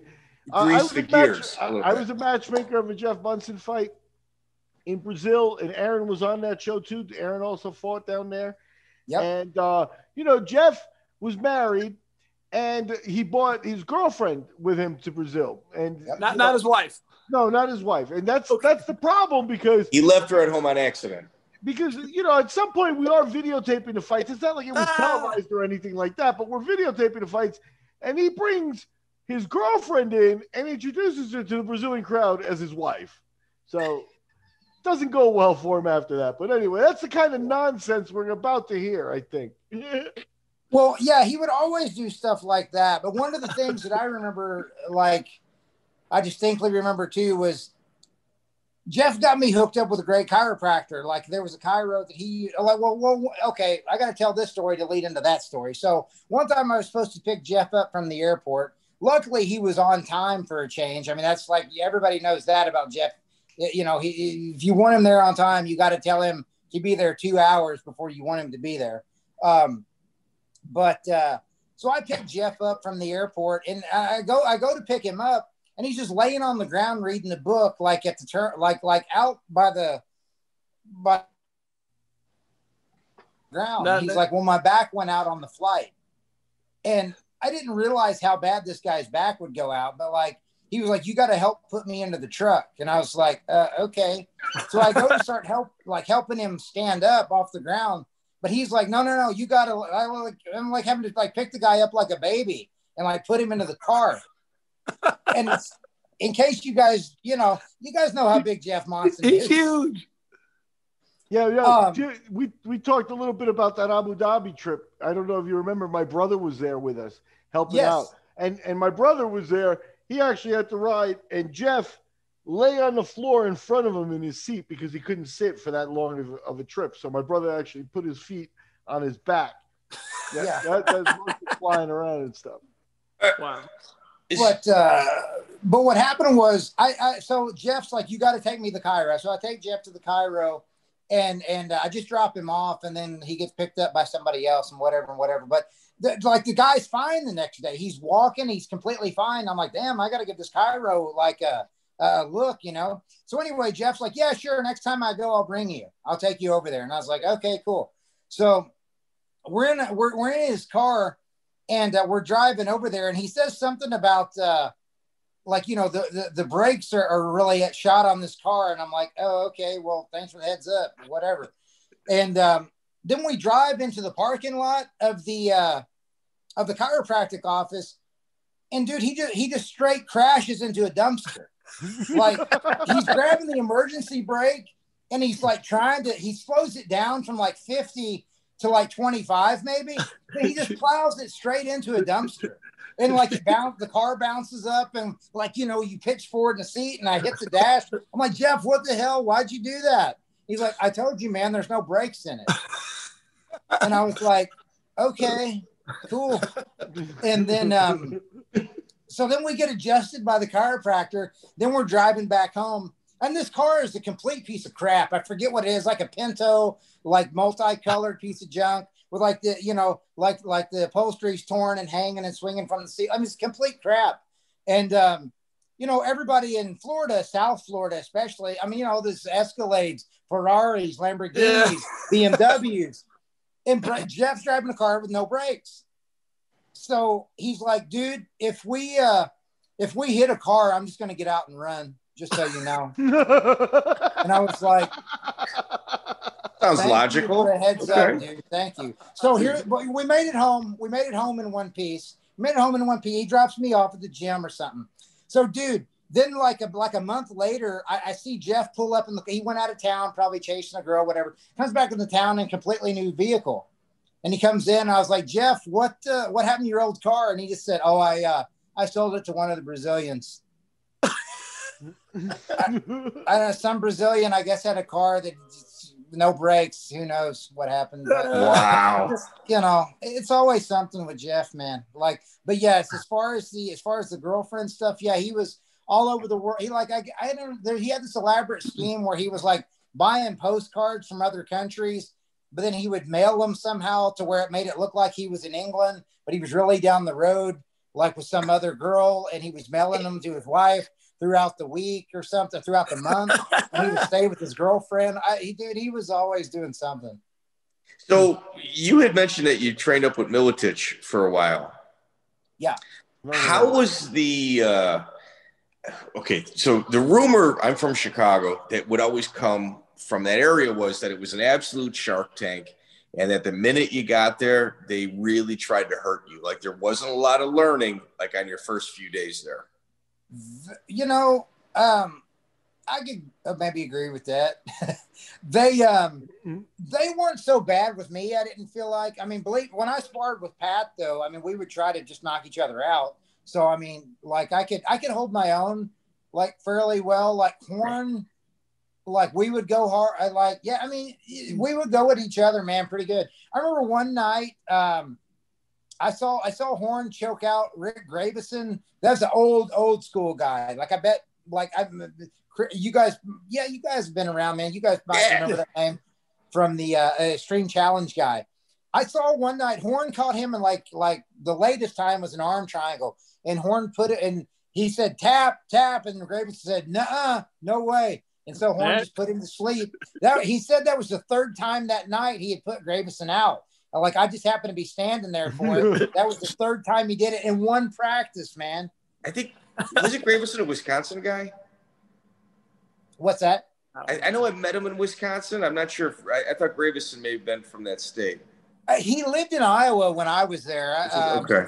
Strasser was Wisconsin guy, I think, right? Yeah. And maybe Adrian Serrano. Mm-hmm. Yeah. Wow. No, that's very interesting stuff there. Miletich is another one of those guys like Hume, Miletich. They fought actually, but yeah. But yeah, you really had access to some of the greats out there and stuff. So, Mike, what do you got? Nah, man, dude, this guy's answered everything. What about Conan Silveira? What was your opinion of him as a coach? I didn't really get coached by Conan so much because, Okay. when I first got to ATT went right after the, I guess we'll just call it the incident, right? Where him and his brother went away on a hiatus for a little while from MMA.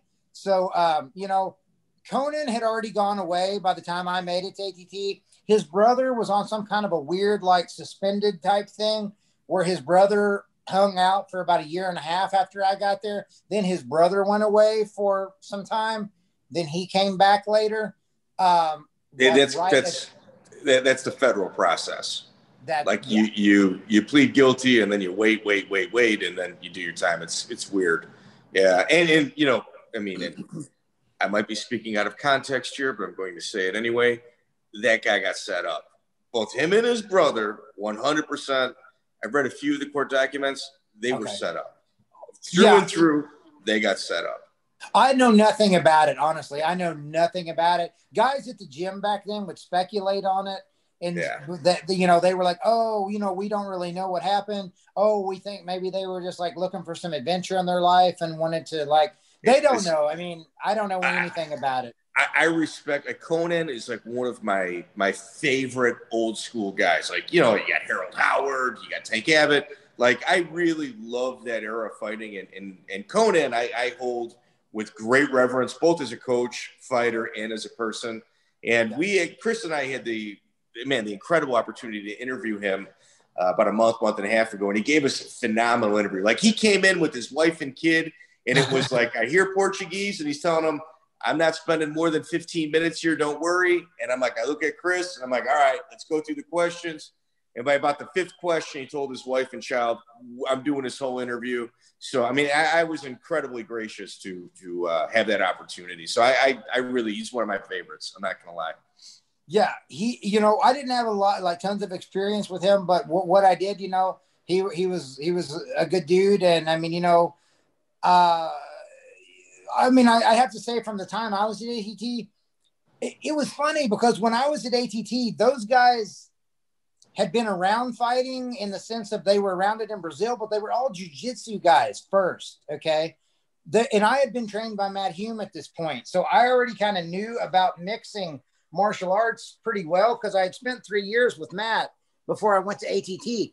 So sometimes Laborio would want to do stuff and I would maybe speak. Well, I didn't like argue with him in front of people, but I just mean sometimes privately I'd be like, hey, Laborio, this is a dumb idea. Why you want to do this? And then he was like, no, that's what we were going to do because I said and blah, blah, blah. And I'm like, all right.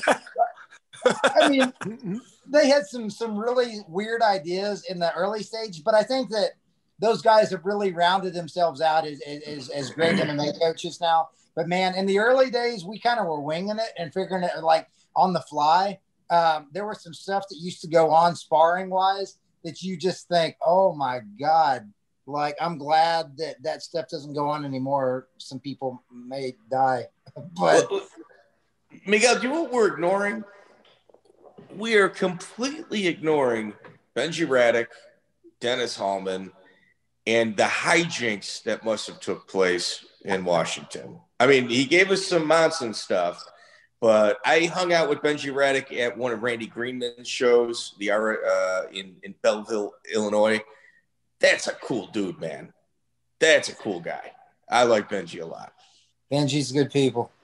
There was Benji, I think he was cornering somebody here in Costa Rica, and in the after fight party, he took a dive. He didn't make it in the after fight party. He took one of these and fell down. And the reason I bring it up is because if you remember, Aaron will remember Mario Rinaldi, right? Oh yeah. Now Rinaldi was about 5'6" and 5'6", 270. Walked by. With one hand, grabbed Benji. Benji was 200 pounds, big. One hand grabbed him by the belt, just lifted him up like a suitcase and walked off with him, man. That was one of the last times I saw Benji, I think. Do you keep in touch with those guys? I have not talked to Hallman or Radek in quite a while, but through like mutual friends, I can kind of keep up and hear what's going on with them. I mean, I haven't seen those guys in a while, but we gotta get Holman on here. Yeah. Oh, if you want some stories, man, you guys better allot like 5 hours if you want to get. Yeah, I mean, we're 3 hours in. Were you at the Benji Radek fight where he fought the ex-boyfriend of a girl he was seeing? No, I saw that like, man, it's weird. I kind of missed out on a couple of the things like by like a couple months here and there. But yeah, that was ugly. I mean, I saw the video of that and I remember when it happened and man, yeah, it was, that was bad. I felt bad for Benji on that, man, because I did too. So let me give you a little hindsight and my information might be wrong. Benji's dating a girl, ex-boyfriend says, I can beat him up. Benji takes a fight outside of the UFC where he is a top prospect. I think the contract for the guy, and I might be off, is like $1 to show, $30,000 to win, and the guy knocked out Benji like with the first punch. Yeah, Benji. How far off am I? And I'm going back from a 15-year-old memory. I don't know about monetary stuff. I think there was a thing about like $1. I don't know if they paid him 30 grand. They might have paid him like $1,500 or like a couple thousand or 5,000. It was up there. It was up there. I mean, because I know they definitely didn't expect him to win. But I remember what happened was Benji was like showboating like so bad. Like he put Floyd Mayweather to shame with the showboating he was doing. And he like leg kicked the guy and then dropped his hands and was just sticking his face out. And I think it was like off of a leg kick. The guy just kind of like blindly just threw a straight right. And man, he just got him right in the jaw. It was so ugly, man. I think the only other correction is I don't think it was an ex-boyfriend in any way, shape, or form. I think it was a current boyfriend. Yeah, I think it was a new boyfriend. Yeah, to think about it, maybe. The dude was still dating a girl, and Benji got in there a little bit and got threatened. They threatened to beat him up and stuff. So he had emotion on his side, but the thing about it is Radek was genuinely a prospect, and the problem with it is is that this is all psychological now. You know what I mean? And he really, I think that's where that affected him. Yeah. So, but there's a lot of crossover stories with Dennis Hallman and Jeff Monson. Real quick for you, a couple of them. Like Jeff, they would always like battle with Jeff back and forth. And Jeff, I mean, Hallman would just try to do the most crazy, nasty. Like they got like a dirty baby diaper from one of Dennis's kids, and they got like a broom handle, and I like shoved it way down in Jeff's seat, so that he like wouldn't know where it was coming from, and just like the stink was driving him nuts, and he couldn't figure it out. They broke in his car one day when he was at work, when he used to work as like a state psychologist or something, somehow or another. They pulled the seats out of his car, they unscrewed them and took them out, and he had to like put a 5-gallon bucket in his car and drive home sitting on that. They said they caught a possum and they set it loose in his car one time, and then that ain't cool. Wow. But the best thing that they ever did, in my opinion, was Jeff was gone and his wife was gone, and somehow or another they stole his keys, or they knew a way into his house, or whatever it was. Dennis used to surround himself with like lots of like little follower guys. So Dennis got, several of his disciple MMA followers. They grabbed Monson's entire living room suit, his sofa, his love suit, his like easy chair, his entertainment center, his TV. They had a ladder or something. They hauled all of it onto the roof of Jeff's house.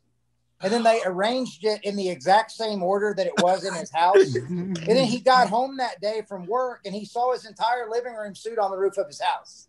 Wow.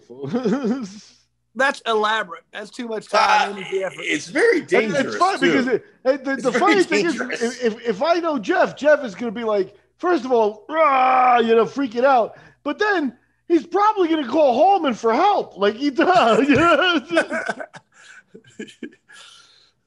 Or just go sit up there. No. Yeah. That's oh man! Well, thank you, Aaron, dude. Thank you very much, Aaron. Man. Love you, brother. Aaron, catching up. What a pleasure. Aaron, we can't thank you enough. I know we've taken 3 hours of your day. Hopefully, it's been as fun for you as it has been us to go down memory lane. True legend, pioneer of the sport. One of the guys everybody always wanted to see fight for a reason, because you always the name of the game is entertainment. And you definitely did that. So appreciate it and thank you. All right, man. Thank you guys for having me. It was a blast going down memory lane, and I'd love to do it again sometime. It was fantastic. Hey, brother, I got one kind of semi-serious question to close here, because we've been asking. We recently did Keith Wisniewski and Steve Berger, and those are guys, similar cloth to you there. So looking back at it in training and in fighting and stuff, you got 2 broken jaws. How many concussions do you think you got? Not really sure. I mean, I'll tell you, Keith said 150 because they trained hard, but he figured he had about 150 concussions. And Berger, I asked him over under at 10, and he said over. Okay. Over under. I'm not a good judge of that, in the sense of I really don't know what measuring stick we're using to measure, because I have heard that every time you get hit and you see stars or you see a flash of light, that's a minor concussion. If that's the case, I don't know. Maybe I have thousands. I mean, no, man, you get the white flash. White flash, what? Has it affected you? No, I mean, I feel like I don't feel like it's affected me at all. I mean, I don't feel like my speech patterns have dropped off. I mean, next week dates. I'm not going to be able to do math or talk and slobber on myself. But like, dude, I mean, so far cumulatively, it seems like it has not. I've just been fortunate that I've not been affected in any way that I'm noticeably by any of it. I did go to the Cleveland Clinic in Vegas. They or whatever, that study through the Cleveland Clinic where they were studying the brain stuff. I went to them initially one time. I think I did a follow-up with them a few years later. I would love to reconnect with them, but I'm not really in Vegas anymore and whatever. I would love to follow up with them and see like the longitudinal study, they call it, I guess, when it's over that course of time. I would love to see if I've dropped off or I've done worse or just whatever. But I mean, as far as I'm concerned, I still am able to speak, add, and kind of remember some stuff from the past. You saw earlier, I could kind of remember dates and man, it's whatnot. crazy. So, real good.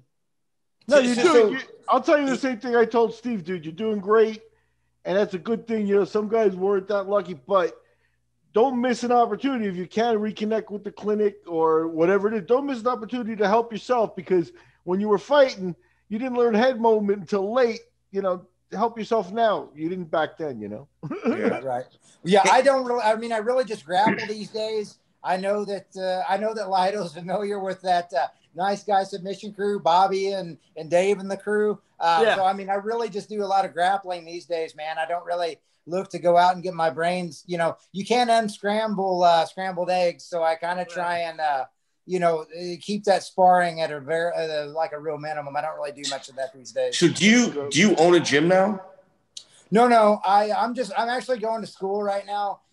Maybe looking to get involved in maybe being like a teacher, or awesome. Is what I'm kind of leaning towards. So I got to be able to like keep some stuff halfway in order. You said you said Nice Guy. That's Joe Baez, isn't it? Joe Baez. Yeah. Joe and Warren Brooks, are like they started. So you're back in Indiana. Yeah, back. I'm actually in Evansville right now. Oh, okay, cool. Yeah. So Bobby Evans and those guys. What's that, Chris? Bobby Evans and those guys. Yeah. They kind of inherited the gym, or they kind of stepped up and took it over when Joe and Warren weren't kind of doing it anymore, or they were ready to take a break or whatever. And now it's Bobby and Dave. And man, they're really doing big things. Bobby's competing in some really big grappling in EBI and a lot of big grappling matches, man. Those guys are really solid and they're really doing some good things. So you've been trained by some of the greatest fighting minds that the world has seen. I mean, you really have. You've had that fortunate opportunity. It kind of makes me sad that you're not taking a little bit from all of these places and kind of planting a flag somewhere. And I would love to see that. And that's my respect for you. You know, that's where it comes from. Well, thank you. I mean, I did have like a small, like when I was in Northern Virginia, I was kind of coaching guys and we had some real success. We had some very good, there was a strong established amateur scene in Northern Virginia. They utilized full pro UFC rules, which was the funny thing, but we had some really good success. I moved away from Virginia, came back to Indiana, about 4 years ago or so. But, I love helping the guys at Nice Guys. So maybe, there is a guy that's fighting, I think at like 135, 145, named Nathan Manis. Currently, he's good. Yeah. So, we've got guys that are UFC caliber that are coming through in training at Nice Guys. So, they're looking at doing some bigger things here in the future, like as far as like gym wise. So I don't know. I mean, I'm connected with those guys. So maybe we'll, I'll kind of sort of be doing things there. Yeah. So Nathan Manis, Chris and I work for B2 Digital, B2 Fighting. And Nathan Manis came up through our system. So he came up to our system. He had a fight for us right before he went to the big show. So. He had like 3 fights for us. Got the title and got the call from one of our shows. And so we're real familiar with him. Yeah, you guys got a lot going on for sure. Yeah. For sure. Cool. Well, Aaron, man, always been absolute pleasure. And we took over 3 hours of your time, and we sincerely appreciate it, man. Thank you. Hey, I just had a good time. I had a good time chatting and just reliving those stories with you all, man. Yeah, thanks, Aaron. You definitely walk down memory lane was definitely good, and one of those things where it's like I owe you a lot, man. Thank you very much.